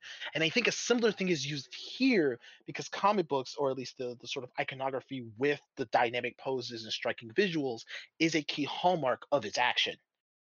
And since it's only being used here in the action scenes, notably against the fight with the golem, Death the first time, I believe the action scenes with Jack Horner in his office, and then eventually the what I'll call the absolute chaos that happens in the river relaxation. All of these scenes gain that sense of actiony feel, for lack of a better term, because of the design, because of that intentional change in frame by frame animation. Yeah. But it also doesn't matter if you're not a person that is into that kind of thing, or knows that this is or agrees that this is a beneficial choice. If you It just don't like it, it is also possible fine. to look at just about anything and be like, ew, no, ugly. And, it I found it a shame. Like, she liked all of the movie except for the fight scenes, and but she disliked the fight scenes so much it ruined the rest of the movie for her. Oh, poor Mama Kaza. Damn, Mama Kaiser I did also know. say a thing that hurt me. Oh dear. What did she say that she didn't love you? She said Farito was a bad dog. Oh, that is so mean. No. I'm asking. I don't know if that's what she said. Oh, I say Mama Kaiser probably wouldn't say that. She has like there's 3 dogs in her home collectively at any given. I don't think she disliked dogs to say that about Pedo. Yeah, no, but Mama Kaiser did in fact say that she likes the Uncharted movie more than Puss in Boots: The Last Wish. I remember that. Ah, interesting.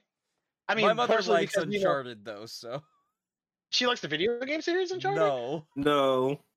Okay. The movie. I'm about to say. Tom Holland. She likes Tom Holland and Mark Wahlberg. I think she likes Mark Wahlberg. I don't think she likes Tom Holland. Also because the Uncharted live action movie isn't animated on twos. I mean, we could. It's fluid throughout all of its action. We could animate it on twos. Hey, Tom, you want to be animated on twos? Listen, all we have to do is go into it, and for every action scene, just remove every other frame. It's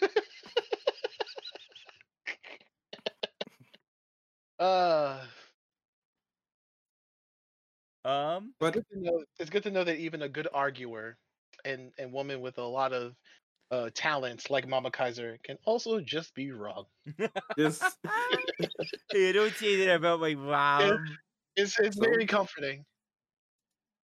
See, next time I need legal representation, I'm gonna think. You didn't like Puss in Boots. Can I trust her to get me off this murder charge? Why are you on charge for murder? I don't know. Because Maurice cosplayed as Death and got a little too serious in roleplay. Oh man, that furry convention didn't end well. Listen, they had a ball pit. Anything's possible. They in had a American ball version. pit. No. But I at least enjoyed the movie. It's good. Then I Yeah. believe that we are actually down to our last segment, unless anybody has anything else to add. No. I'm chilling. All right. My favorite characters were the three bears Well, that actually is something I'm and adding the to this last wolf. segment. Who is everyone's favorite character? Do we want to do one good guy and one bad guy, or do we just want to have it as one overall favorite character? I'd say Just one for one- overall One favorite. overall. Yeah, one overall. Overall, we'll start with let's go opposite order. Let's go Roz first. Yeah, this should be obvious. My favorite character was Death. Mm-hmm, Yeah. mm-hmm. Yeah, makes sense. Makes sense. Edgy boy, edgy With a boy. close shout out to Perito. I wonder what Ross would choose today. Yeah. Div. I very easily can say that my favorite character is Perito, Mm-hmm. and I would like to read out without the Without the censors or with the censors? I cannot do it without the censors. So Sure. we mentioned earlier that Goldie and Baby were digging on each other a lot. And what happened at one point is they were digging back and forth at each other while they had Perito captive. And since Perito was there and he is the nice guy that he is, he was kind of like shouting encouragement to both sides. And then I forgot about that scene. God damn it. I did not. And then Baby gets really mad when he basically says, "Damn, Goldie got you there, bro." He didn't say damn, but you know what I mean. And Baby goes down to him, and he goes, "Shut up, mutt, or I'll gut you from, what is it, pooper to snooter." Mm-hmm. And his response is to go, "I'm in the mix now." Okay, here we go. You're all a bunch of knuckle-dragging, honey-scrounging, grub-bleeping, oafish bleep-munching, mangy bleep-nugget bleep, and your Scooter. Everyone's face just start dropping, except for Papa Bear. Oh no, Papa Bear's like expression dropped too, but then he smiled. I like the cut of his jib. The jib. I like Yeah. Oh, Perito does absolutely nothing but be the most charming character. you know, Goldie, from one orphan to another, you won the orphan Like if lottery. Thomas was a sad character and happened to also Look at be a this. dog. Perito's not as sad. He's like, no. His backstory is fucking sad, but everything else about him is a I joy mean, to be I around. have a father Um, that's passed. That's sad enough. It is Yeah. sad. I'm gonna be honest. If Thomas was ever an anime character, he would be the greatest, like, best friend side character. Because he'll just listen to the person's problems. No, He'll put no. down whatever he's doing, turn No. to them, and it's like, all No. right, let's fix this. I forbid Thomas from being an anime character. You're too likable. That's a death flag. They're gonna kill you for character development. No. That's fine. We're not going to put him in an action one. I'm I'm about to thinking say, more I'm also, like the. I'm also spiteful enough to not have Death Stick. Ooh, if Thomas was a side character in an action one, someone's going to be talking trash and start piling up, and Thomas is just going to hit him in the back of the head with a bat. Oh, Yo, 100%. he's being too evil. He said he was going to kill us like 3 times. That's Wink, right. wink. I love would- this Yeah. expression from Goldie. Yeah. Goldie and She is Mom. Like, horrified. the fuck? They just said, see it coming. It's good. Now, Love That was your everything's favorite. considered, my actual favorite is Puss. Lame. Ah, yes. Nah, Like the you're main good. character is lame. Yeah. Oh no! It's too bad you're the main character of your life, Kaiser, and I like you. No. Ah! You dumbass! I got you. Roasted. Joke's And on you. your scooter. I'm not even my favorite character of my own story. That's a you problem. And as I said, my favorite character is the Three Bears. That's All right. of them. You got a three-peat. Even though if I had to give them an order, it's Papa, Papa. Baby, and Mama. Yeah. Makes sense. Papa's just too damn funny. Papa's that Baby's guy. great. Baby Bear is a fucking champ. So real quick,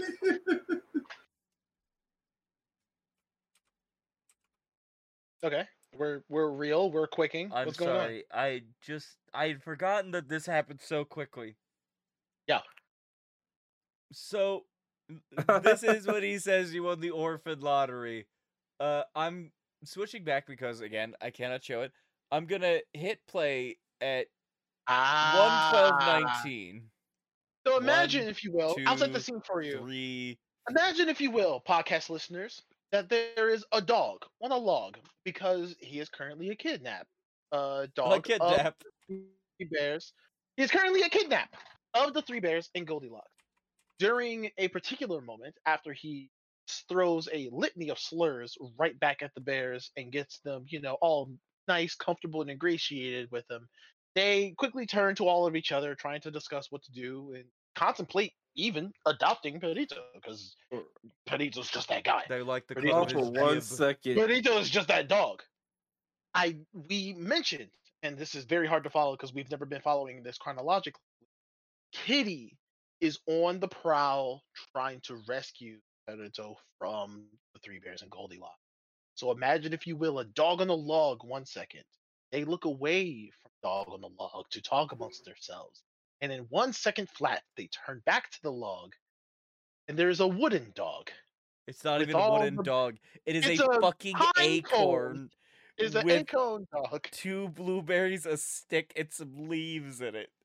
And the You've been crimed. He literally Perito had a rope around him to activate a large bear trap, And she put the rope and on she took the rope off of Perito, put it around this thing, and then what makes it worse is that Baby sees it and he yells, "Where'd he go?" And he punches the pine cone with the rope on it, which then of course activates the trap.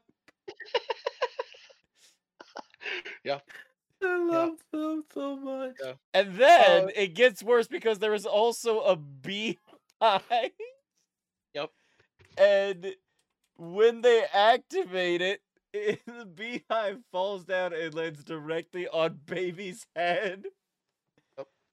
Not to mention the most hilariously saucy part of this elaborate switcheroo. There was a leaf placed in front of Pinecone effigy of Perito that said, "You've been crimed." I Smiley face. just saw Goldie's face sticking out of this. Yeah. Her Oh, yeah, little she's head. small. Look at how big her eyes are. Like Because she's being being crushed. squished. Can I zoom in? These are that's a lot of meat. You She's tried to literally get a right now. trace of her. I just Also, a Yeah. thing that we did miss through the entire Goldie story is they did get their hands on the map for a second, which led to the reveal of her wish. By Correct. sending them back. it led to the true nature of her heart. Yeah. That's right. The map knows your true nature. Hence fact, why Kitty's was like, "You're uh, lonely," and Puss was like, "You're gonna die," and Perito was like, "Friendship. Fine. You have takes friends them back. already, and you know it. Congratulations." Like, everything's fine. So we did discuss Perito's version of the Dark Forest, Puss's and Kitty's. We didn't actually discuss Goldie's because it didn't matter up until this very moment. One of I think we the only most see important one. one. Yeah, the most important one. After all, I mentioned before, Goldie got her hands on the map during the chaos of the River of Relaxation. That was trial number 2. So at that point, the only trial left for any of the characters to go as they make their way towards the star is whatever their third one would be. Goldie's third one, while I don't remember its specific name, The is the nostalgic kid. pines. There it is, and you already know what the hell's going on there. If it's Goldilocks and the Three Bears, what else is it going to fucking be? It's their cabin. It's their cabin. The bears, they Happy as love shit. it's They love chill. being home. Their porridges are all there. Their beds are all there. Papa Their Bear's favorite honey is recliner is there. all nice and great. And Goldie is the only one particularly sweating and stressing because obviously this is her map. Therefore, a trial for her, not necessarily for them. She is losing I'll say control. She was losing the focus of the bears, that they are all immersing themselves in the comforts of home, that notably she doesn't have any of. There are no particular effigies or decorations specifically attributed to her and her presence. After all, the entire point of her story is that she is a homebreaker that came in and just took their stuff. They explore a version of that as much during a flashback where Mama Bear is like, the moment we found you sleeping in baby's bed, we were like, let's keep her. And you changed our lives forever. And Goldie's like, yeah, but like, not a bear. I want a real family. She doesn't say that yet. And Record scratch. let's be fair here. That was Goldie's distraction. The other bears had porridge, honey. Papa had his recliner that he immediately passed out in, like I have to assume every dad does. Deadass. I love my father. Rest in peace, his soul. That man used to sometimes come home from work, sit in not a recliner, but even just one of the very stationary, hard plastic chairs that we had in our kitchen, and would be out in minutes. I was baffled. It's the middle of And the he was a afternoon. lot How is he stronger. already asleep? Me, as an adult who has to work long hours. Man, it's the middle of the afternoon. I wish I was asleep. I didn't know. I didn't know yet. How could I have known? Anyway, but yeah, her finding her old fairy tale book and then seeing herself the first time she was in the cabin was the thing that distracted her, because again, she does love the bears. She just doesn't feel like she belongs. Yeah. And is that Fix because it. she's, I don't want to call her dumb, because that's the wrong word to use. This is how a lot of people feel, especially when they have found families. They're like, this is great, but I don't know if I belong here. And it's something that also it can be attributed to a lot of creatives. Just when they get in groups within their chosen field, a lot of times that nasty imposter syndrome pops up. And, no matter how much you have earned your spot, position, or accolades, or families in this case, sometimes it just doesn't feel like you belong to be there. Poor Goldie. Yeah. So yes, Still hate her wish. she's a bitch for that wish. But she overcomes her bitchy nature. Look, if she could have just said that she wished for both of them, like both families to be fulfilled, completely turn it around. I wish that there was a second version of me that was a What's bear that? that could live with this Sorry. family, and that I, the me version, could live with a human family. That way everybody then- gets a Goldie. And then the map Yep. says, lol, no. Lol, Too no, here's complicated. a slightly larger cabin. Too Yeah. complicated. Technically 2 wishes. I'm not doing it. Literally, an entity comes out of the stars and go, yeah, you're gonna have to... Your limit is 25 words. The other one still is for, just for her to be wish for her to be a 25 bear. characters. Oh yeah, that is the movie. My Goldie, I'm gonna need you to calm down. I would have loved if she turned into a golden bear. That would be That would great. be kind of cool. Now, that was the first part, and this time we're going to go in reverse order. Just a very basic 1 Just to 10. us. We've done this with all the books we've done this with all the movies, but we're going to keep it simple this time. Just a simple 1 to 10. How would you rate the movie Maurice? Overall? Yeah. Unless you want me to oh, get my man. notebook out and find our normal stat Yeah, sheets. because I'm used to breaking it down. All right, here we go. That notebook. Listen, I'm almost out of pages. Well, open that Word document. You give us that spreadsheet. All right, the Discord can in fact pick up me going through the pages. I can hear it. You guys can hear on Discord? Mm-hmm. Oh, this is a very loud notebook. All right, give me a moment.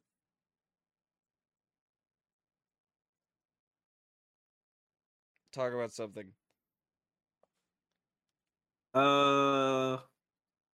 So, I got to admit, I am still wrapping back to one of the earliest conversations when the stream started, or recording started, more specifically. I am excited for some upcoming movies coming out this year. I do hope that some of them give me the same level of enjoyment and positive talkability. This is not something we're that confident doing at WAMM because we end up watching some things that often do give us gripes or pisses us off. It's been a really good year for Wham review things. I'm hoping I can have that same kind of experience with future movies. While I did mention Quantumania before, there are other projects that I'm hopeful for, and whether or not we actually review them for future WAMs is, guys are. This is not my life. We do this once a week. I still have 6 whole other days of existence in between them. We could add more days if to you need something to experience life. do. No, thank you. I'm out I think here reading it's these been a books, while. hurting me. As I said, and partially because of technical difficulties, we haven't done actually a Sunday gaming in a minute. You have I it. was curious about whether or not both you and Ross were going to continue doing more Final Fantasy 14. We do intend to do it. We're taking a break. I forget.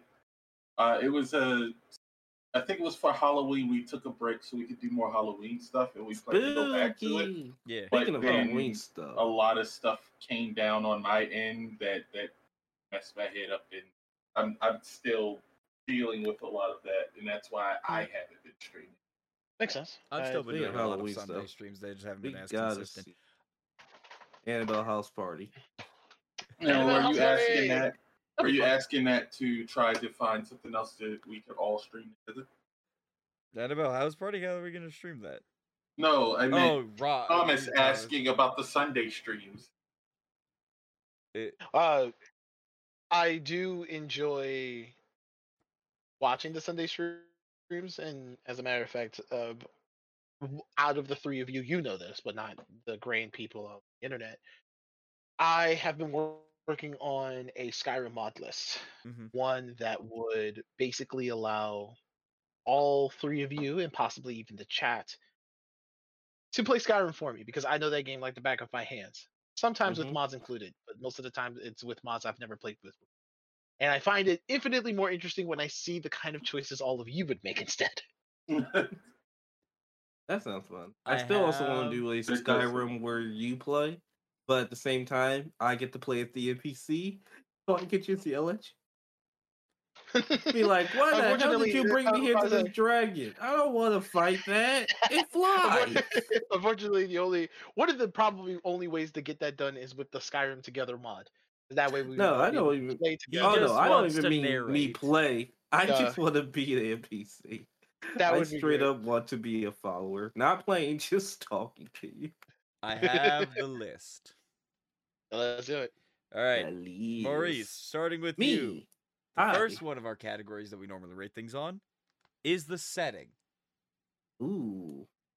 I give the setting a good 8.5. The Shrek universe and all the fairy tale characters is fantastical. Thomas.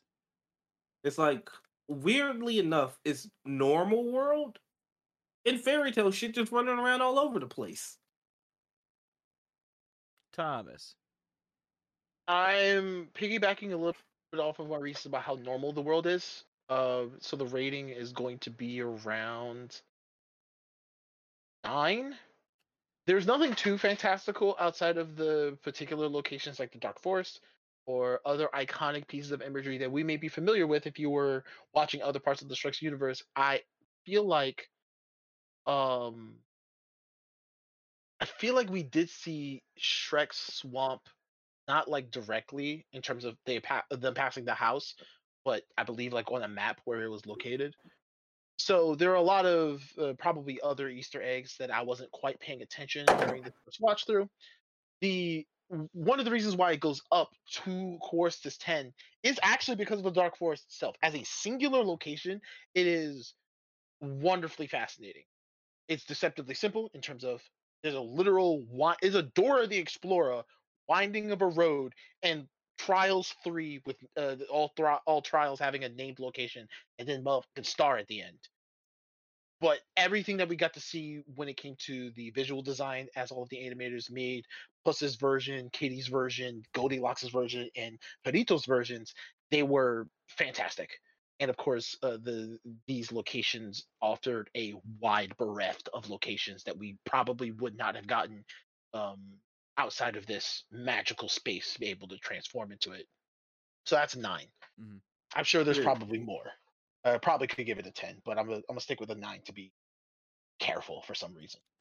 So I said we didn't get to see Jack Warner's world. It's probably just skull and crossbones. it literally just implodes everything. It's a straight line because he knows what he wants and he doesn't care. Oh my god. He has no regrets, the same way as like how Perito's the ultimate good, he's the ultimate evil.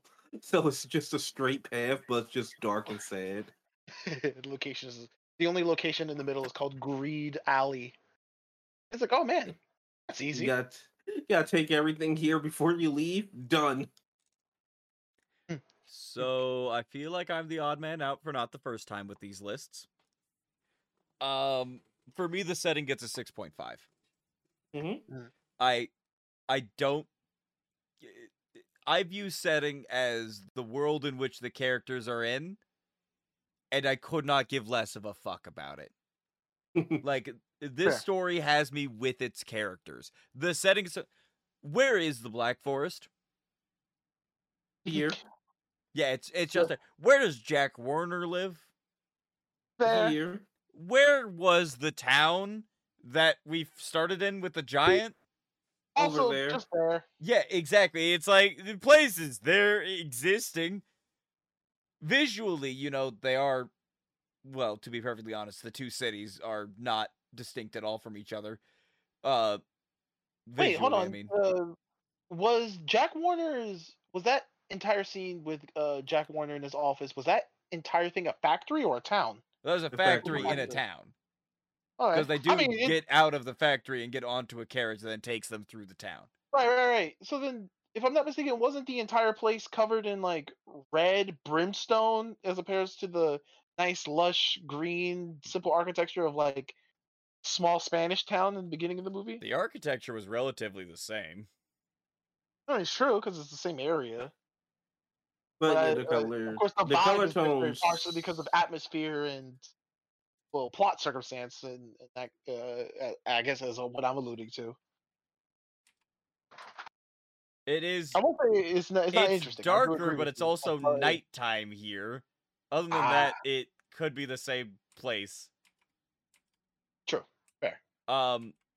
And that's kind of my thing. It's like the places themselves, a la the setting, like they actually would be below average to me, but the world building within them and with the visuals of the more fantastical places and the world around which it is brings it back up again, which is why it's a 6.5 and not below a 5. Especially, like, you know, just the world building aspect of everything Jack Warner has. It's like, oh, that's a... everyone's is now Disney accidentally okay with calling this? them Warner. Horner. God damn it. Whatever, Roz, what do you give the setting? If it wasn't for the Dark Forest stuff, I probably would be with Kaiser, give it like a 6 because it's pretty basic, pretty Shrek. But the Dark Forest really tipped it over. I gotta be with Boris and Thomas. I'm giving it a 9.5. Oh, you went higher. Can we much higher? So high. If you have nothing else to add, the next category is character. And I think that the way we're going to do this is Reverse. we'll make everybody go first at one point. Thomas. 10. That's it. There's a period. Right we did spend most of this review talking about the characters, so I'm not surprised. there. 10. Yeah. I also not a 10. I did give the characters a 9. Uh, obviously some of the side characters we got, like the baker's dozen kind of bug me, which is honestly what lost the whole point, because I was just like, who are they though? I think we have They're you care just as little. Possibly you care more about them than Jack did. I believe I do care about them more than Jack did. Oh yeah. And that's your fault, unfortunately. That's but what the movie's telling us. when it comes to characters, we have a motivation-wise an extremely diverse cast. We have a diverse group of villains who have different motivations, what they're going after, including if we want to count the bears as antagonists, they have their own motivation. That's, we have them on this scale of the selfishness of them, wherein Jack Warner and the bears are basically on opposite sides of it, because Mama Bear, who's basically in charge of the bear family, wants the wish because Goldie wants the wish. Yes, Goldie is, in this case, selfish. Mama Bear's completely selfless in it, which is the opposite of Jack Warner. Horner, sorry. Then obviously there's Death, he's not incredibly unique for a Death, but he does have enough unique aspects about him, and the delivery of most of his lines is extremely good. Obviously, as I mentioned it, I love Jack Horner as the bad guy. I think that John Mulaney does a fucking amazing job. I like the fact that Puss's arc in this is not incredibly grandiose. It's more of an arc of him going from the arc of the adventurer that he went through in his backstory, and not exactly the reversing of it, but the redoing of that in a way that brings him to a different point in that arc. Instead of being the braggadocious rogue, he is now the, I don't... Humble family man. The is the best way I humble would call it. family fighter is what I would call it. The humble family. He's still an guy. adventurer, so he's still got that fighter class, but He's still got that. You He can keeps still say his you got that dog charm. in him. yeah, But he loses a lot of arrogance. yes. Roz, Yeah. characters, What how are would you they? rate them? I'm giving it a 9, and it's pretty much for the same reason. All the characters were pretty great, with the exception of the baker's dozen, who got hyped up to do nothing. I want to know more about Jerry. Maurice, Me, how would you rate the characters?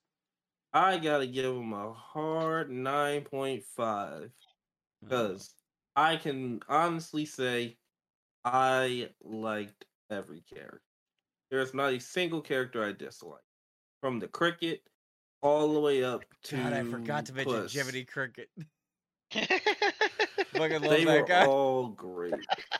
Like even the Baker's Dozens, like the hype for them was more or less Jack saying, "Summon the Baker's Dozens." They did a cool pose, and then we get to watch him just get fucked up. And look, I'm gonna be honest, a lot of them was funny, especially one that's like, "Come on, you shot me. Sorry." Margaret. I thought you were gonna mention the one that in the God. pocket full of posies who was standing on top of the tank with the fucking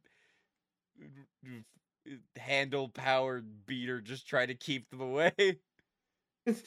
Ah! It was just so many of them were hilarious. Yeah, you're not one of the chatty ones, are you? Mm-mm. Mm-mm. And then we have the three bears, the Goldilocks, Puss, Softball. Just every character had enough charm that was like, I like all of you. Not a single one made me dislike you. Even when Goldie was being selfish, I didn't dislike Goldie. I just thought she was being a little too selfish. Like I even like the old lady, the crazy old cat lady. That was good. Like it's rare for a movie to do that. The last one who really did that, looking at you, DreamWorks, loved How to Train Your Dragon. And Kung Fu came. I mean, I watched Kung Fu Panda the first one. There's 2 more movies. Yeah, I loved all 3 of those movies. It's good. Oh, the first one. This is a Death and Kind of Jack do enter the Hall of Fame, the litany of DreamWorks iconic villains. DreamWorks out here making good bad guys for no reason. They just don't miss. I do just gotta re-mention the fucking line from Jiminy Cricket now that you reminded me of him. I just fucking love his realization scene. That's evil! You're evil! Why take you so Oh, long? what took you so long? Flick. Yeah. Moving on. So yeah. Like, the only reason why it's only a 9.5 out of 10 is because, I still have a few gripes or something. Little, little bits and pieces here. But overall, these are some of the best characters I've seen in the animated movie. Yeah. And to be honest, I almost gave it an 8.5 because I'm not a particularly big fan of how quickly Kitty Softpaws forgave Puss. But that honestly is probably my biggest character gripe.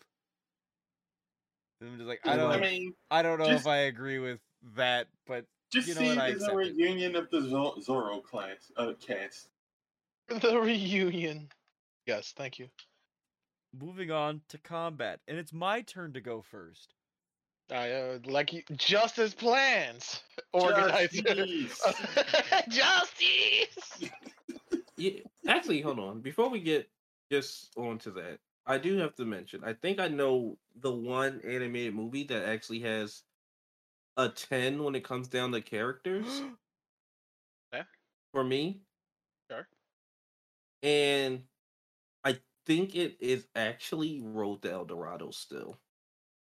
That makes sense. Those are all great characters, even the evil jackass. He's the evil so jackass, the hateable. leader of the people of El Dorado. Yes, they're so good. Miguel and Tulio, Cortez. Obviously, the fucking horse. I don't know why, God, fucking Cortez. y'all being around the Chelbas. I said Cortez, and I immediately. The first scene we have of Cortez was him saying that he will not tolerate stowaways on my ship. You will be flogged, and when we set into, I can't remember where they were going. God willing, you will be flogged some more. And it's just like that scene is just like you're shot at a camera angle where you have to look it up at him because he's a fucking giant. And it's just like, oh God, it's Cortez. Help. Good. Anyway, Yes. I might Back have to these two rogues and not those two rogues. I have to rewatch that story. WAMM classics. Moving on to the next category. It's combat. It's the fighting stuff. I do not agree with my mother. I'm a very big fan of the more classical, almost cartoonish fighting style that they have. I do think that a number of the fight scenes are very short, but that makes sense for fight scenes as fights are normally short. And so I'm going to go with what I have written down, even though I consider dropping it a little bit. I'm giving it an 8. There are no moments in this where I, as someone who am very critical of fight scenes, just go, yep, that right there, that was fucked up. Granted, a lot of, again, it's very cartoony. It's cats fighting fully grown people, including at one point a cat dual wielding a rapier and a knife versus a wolf that has a scythe blade that can just combine together.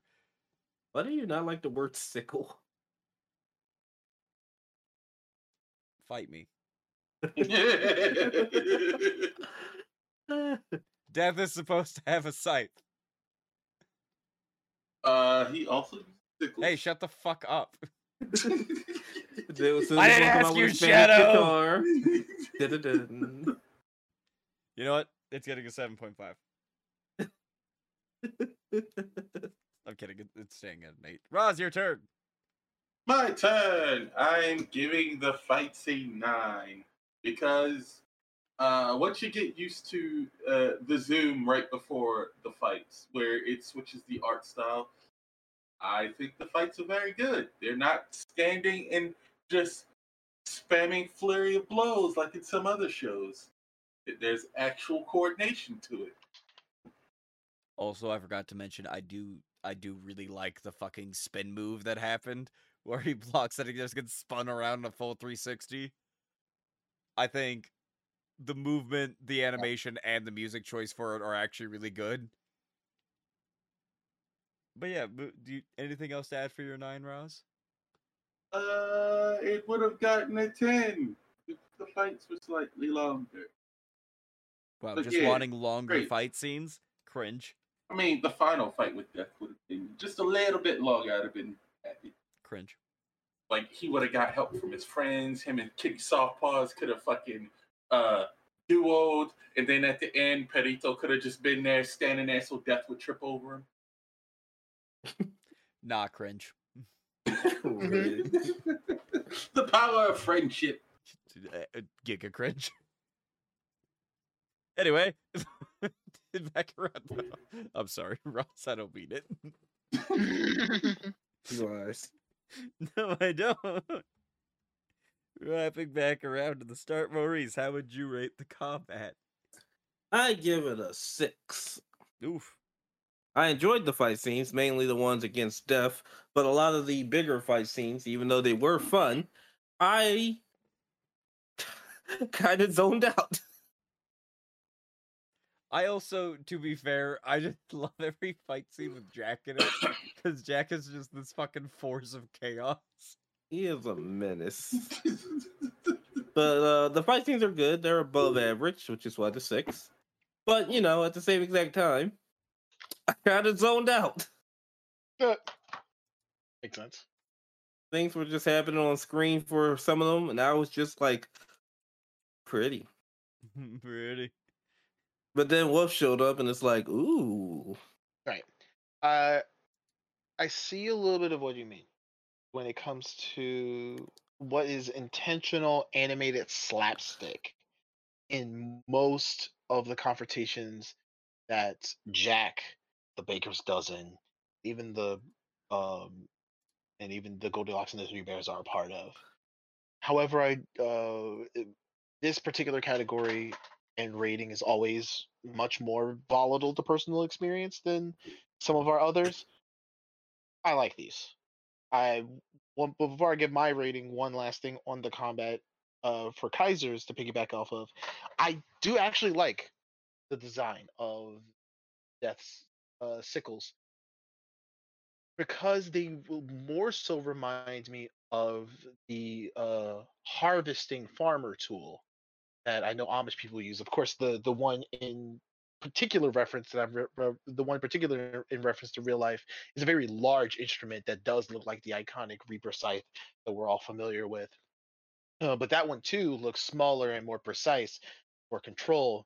Kind of it gives me the impression of the kind of character that he is, much like what I've mentioned before of how calm and collected that he usually is, and how seriously he kind of takes his job outside of the also personal motivation of like, I do want to take this particular icon down for glory because that would just be, well, fun for once in my goddamn life. So with all of that said, I feel a lot of the wide breadth of emotions when it comes to the more serious combats of a lot of Puss versus Death interactions, and appreciate a lot of the blocking, as I called it before, in the more chaotic multi-party combat scene. I'm gonna give this a 9.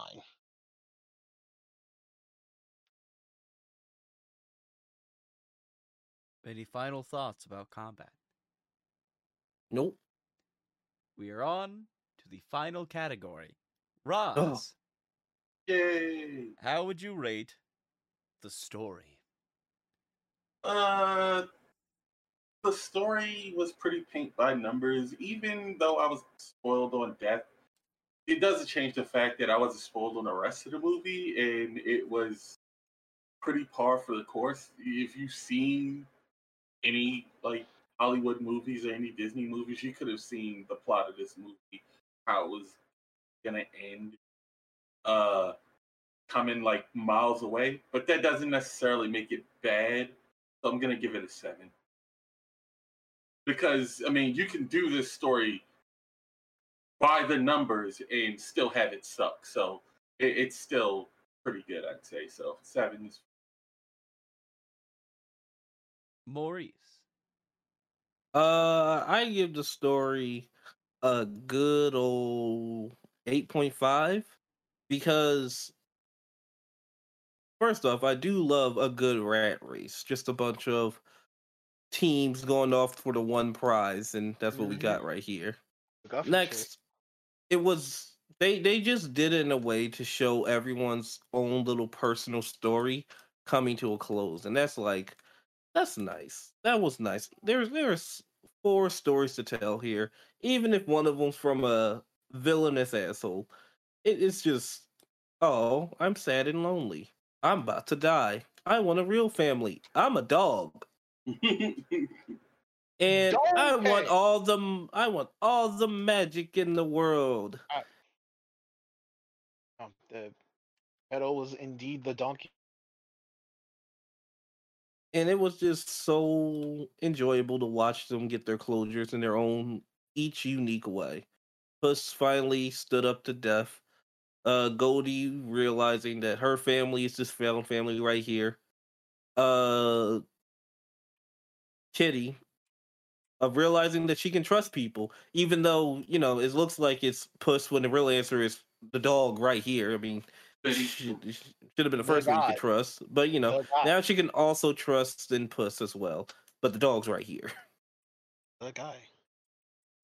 Perito actually getting people to care about him because his story starts with unwanted, now wanted. And Jack gets his comeuppance, the thing he deserved the most. But for what specifically? I don't know, ask the cricket. So yeah, it was a great story. The reason why it's not higher, I'll be honest, kind of simple. Nothing wrong with that. It's kind of simple. Sad no one got the wish, but I understand why no one got the wish. Maybe the cricket could have got the wish. The cricket should have gotten the wish and then wished that Jack Horner was actually a good person. And then the wish is like, I'm sorry, but I can't do that. Justice. Invalid request. Try again. The wish tells him he already is. This is as good as it's gonna get.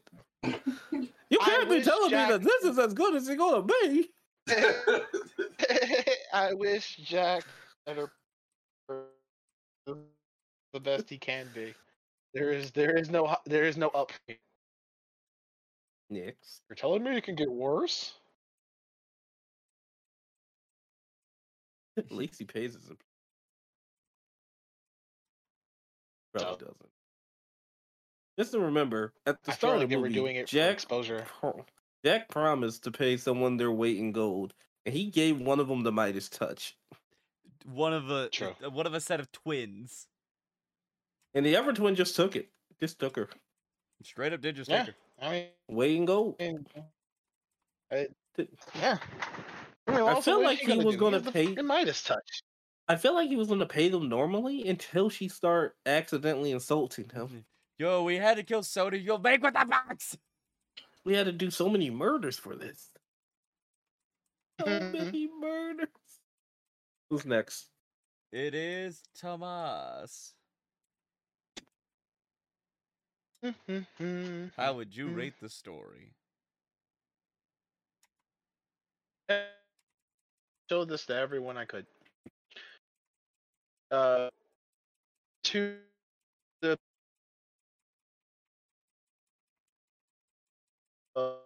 actually makes it so effective. Can you repeat that one more time? You're kind of in the process of dying. What? Death is giving a rim job to my router. Why did we get Death is giving a rim job to your router? Why did we have to get that demonetized? Demonetized. I'm very glad Death is so in such a loving We relationship can with hear Naruto you, right now. please. It's fucking fantastic. Okay. I know you could. Because the story is very simple. Yeah. It's digest. Easy to discuss on and to extrapolate ideas from, which is honestly one of the only reasons why we sometimes watch entertainment so that we can hopefully learn something more about ourselves or the world around us and be able to engage in that kind of meaningful conversation, hopefully people who have experienced the same thing. Puss in Boots: The Last Wish feels a lot like someone's favorite kids movie when they grow up and go, "What's your favorite movies of all time?" and they go off the top of their head, "Puss in Boots: The Last Wish." These characters don't do anything particularly specific in universe, so it's never the kind of complicated story or nuanced story, I believe is the better terminology here, than like Lord of the Rings would be, which makes it an unfair comparison to say that that is a 10 and this is less than a 10 because it doesn't have the intricate, complex world building or why these characters go to this place and make this decision. Um, After all, these are based. This is an intentional, almost satirical rip off of fairy tales, which were also inherently very dubious narratives in the first place. Always meant to teach a simple and uh, very positive moral in the Disneyfied versions of these fairy tales, not the original ones. The original ones are supposed to scare the fuck out of your children, which this movie also can do. So it props up on all fronts for me. That's a 10.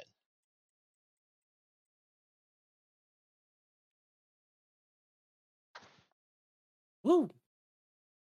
Funnily enough, I wrote down all of my numbers right at while I'll be honest, while Maurice was talking about the setting, I went through real quick and I jotted my numbers down.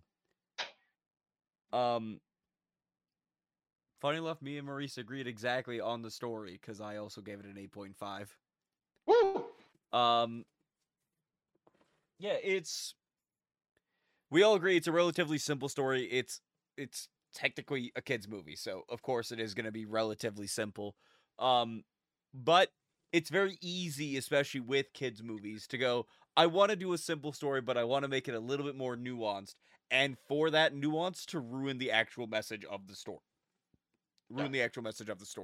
So the way that they did it, the way that they ensured that while they did add a bit more nuance to certain things, they did not overcomplicate or soil the original simple but good story. There are some things that are relatively rushed. It's got 4 major arcs in a single movie. For an hour and 42-minute runtime, it does it extremely well. That movie was an hour and 42 minutes? Oh yeah. Yeah. It didn't feel like it. I know. That's how good it because was. you were because you were engaged. Precisely.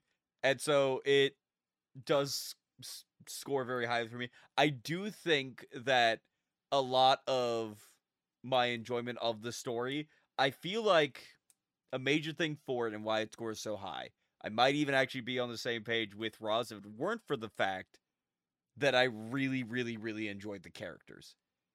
And that's a major advantage that you have if you have engaging characters, is that even when interesting people do mundane things, it becomes interesting. And so even simplified stories like this, since we have engaging characters, we are more interested to see them do these simpler things. That's why characters are very important.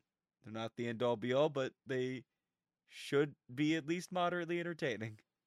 For me, characters are the most important. Your story can literally just have 2 people sitting in a room. I thought we weren't doing big sweeping statements. I was trying to dance around the idea. Oh, my brain was literally like, But my man, personal experience, though, Maurice says. yes, Maurice, you know I agree with you on that front. yes. My apologies. Why is Kaiser being so stupid?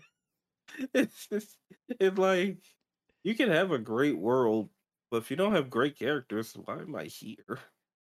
Why don't you guys talk about that while I get out of? Calculator. Yeah, I don't feel like doing math. What Mm, time is it? mental 10:30. gymnastics. I don't feel like doing Yes. it in my head. So, The same way I feel for video games of gameplay is probably the most important thing for me in storytelling. All about the character.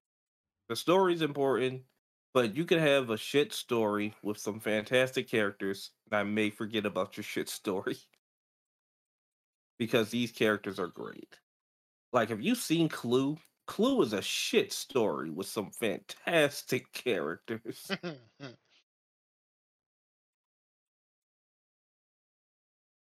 Oh, just so many movies is actually just, if you boil it down, these stories were terrible, but these characters were fantastic. Oh, That's not right. Oh, I'm dumb. and just like I look at Minecraft, man, this game ugly as shit. Fun as hell though. I think you can say that about a lot of traditional RPGs, even the Oof. older classic ones. Yeah, looking at Ross play Final Fantasy VII. What the fuck are these Legos doing?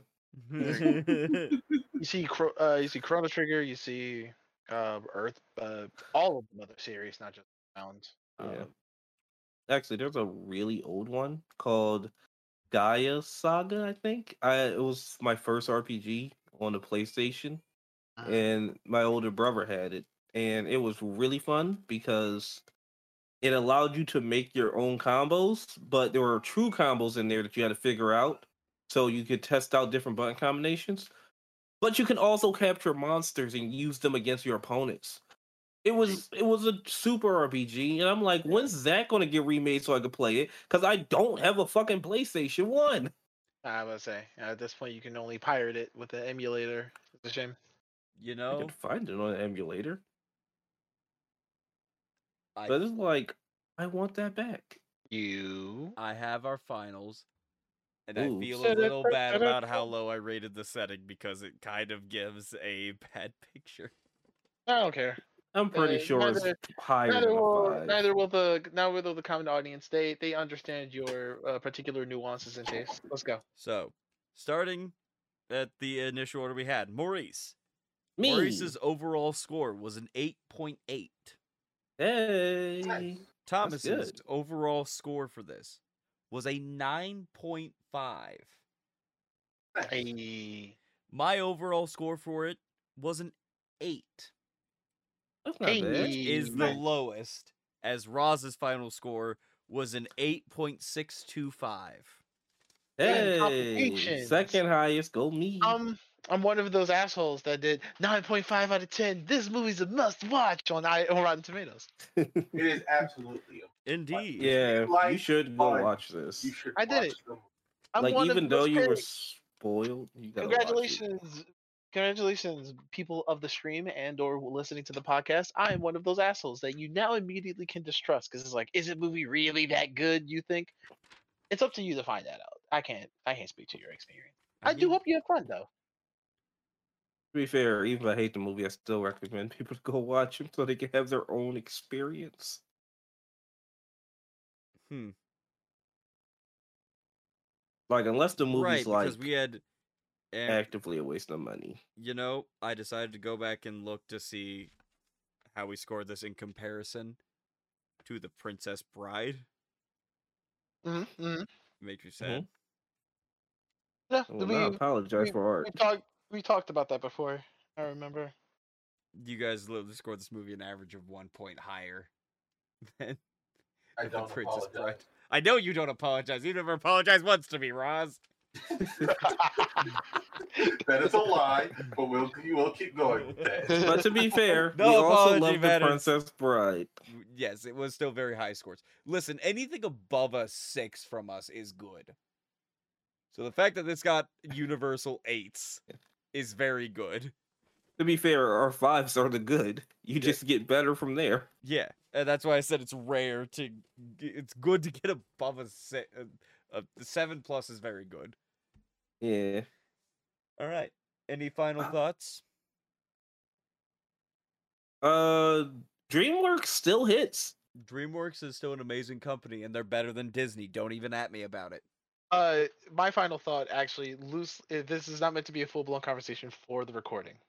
Do When it. I posted the advertisements of our WAMM and our various, Discords, Junior just directly tagged me in the Cinema Course Discord channel and said, I wouldn't go so far to call it a banger, as I refer to this movie as another DreamWorks banger.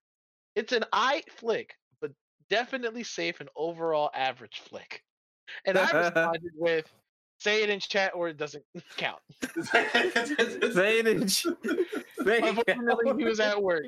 So, if you have anything that you want to say with us with your own opinions on and thoughts on this movie, definitely come to chat next time. Come to the stream, or of course, tag us on Twitter.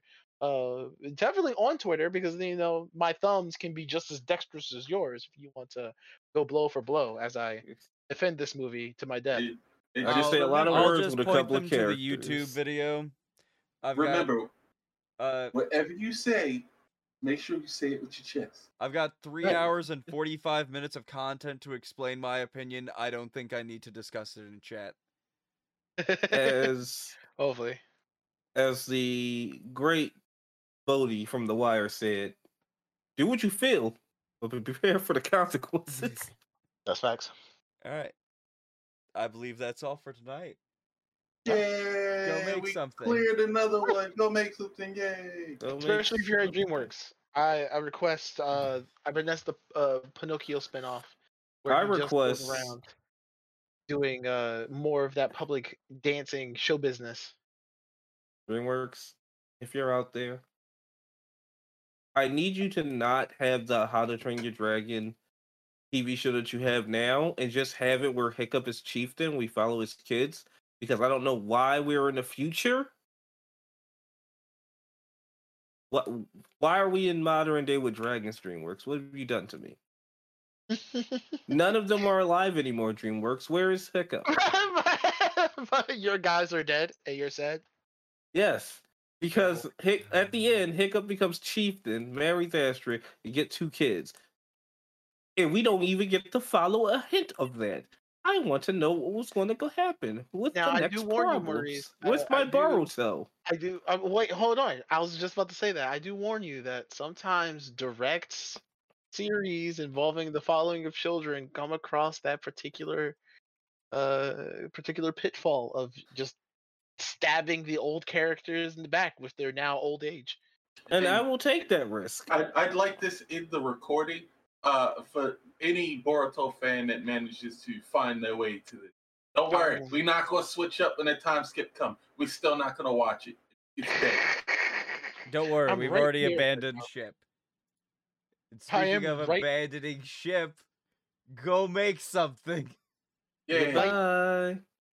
Well, bye.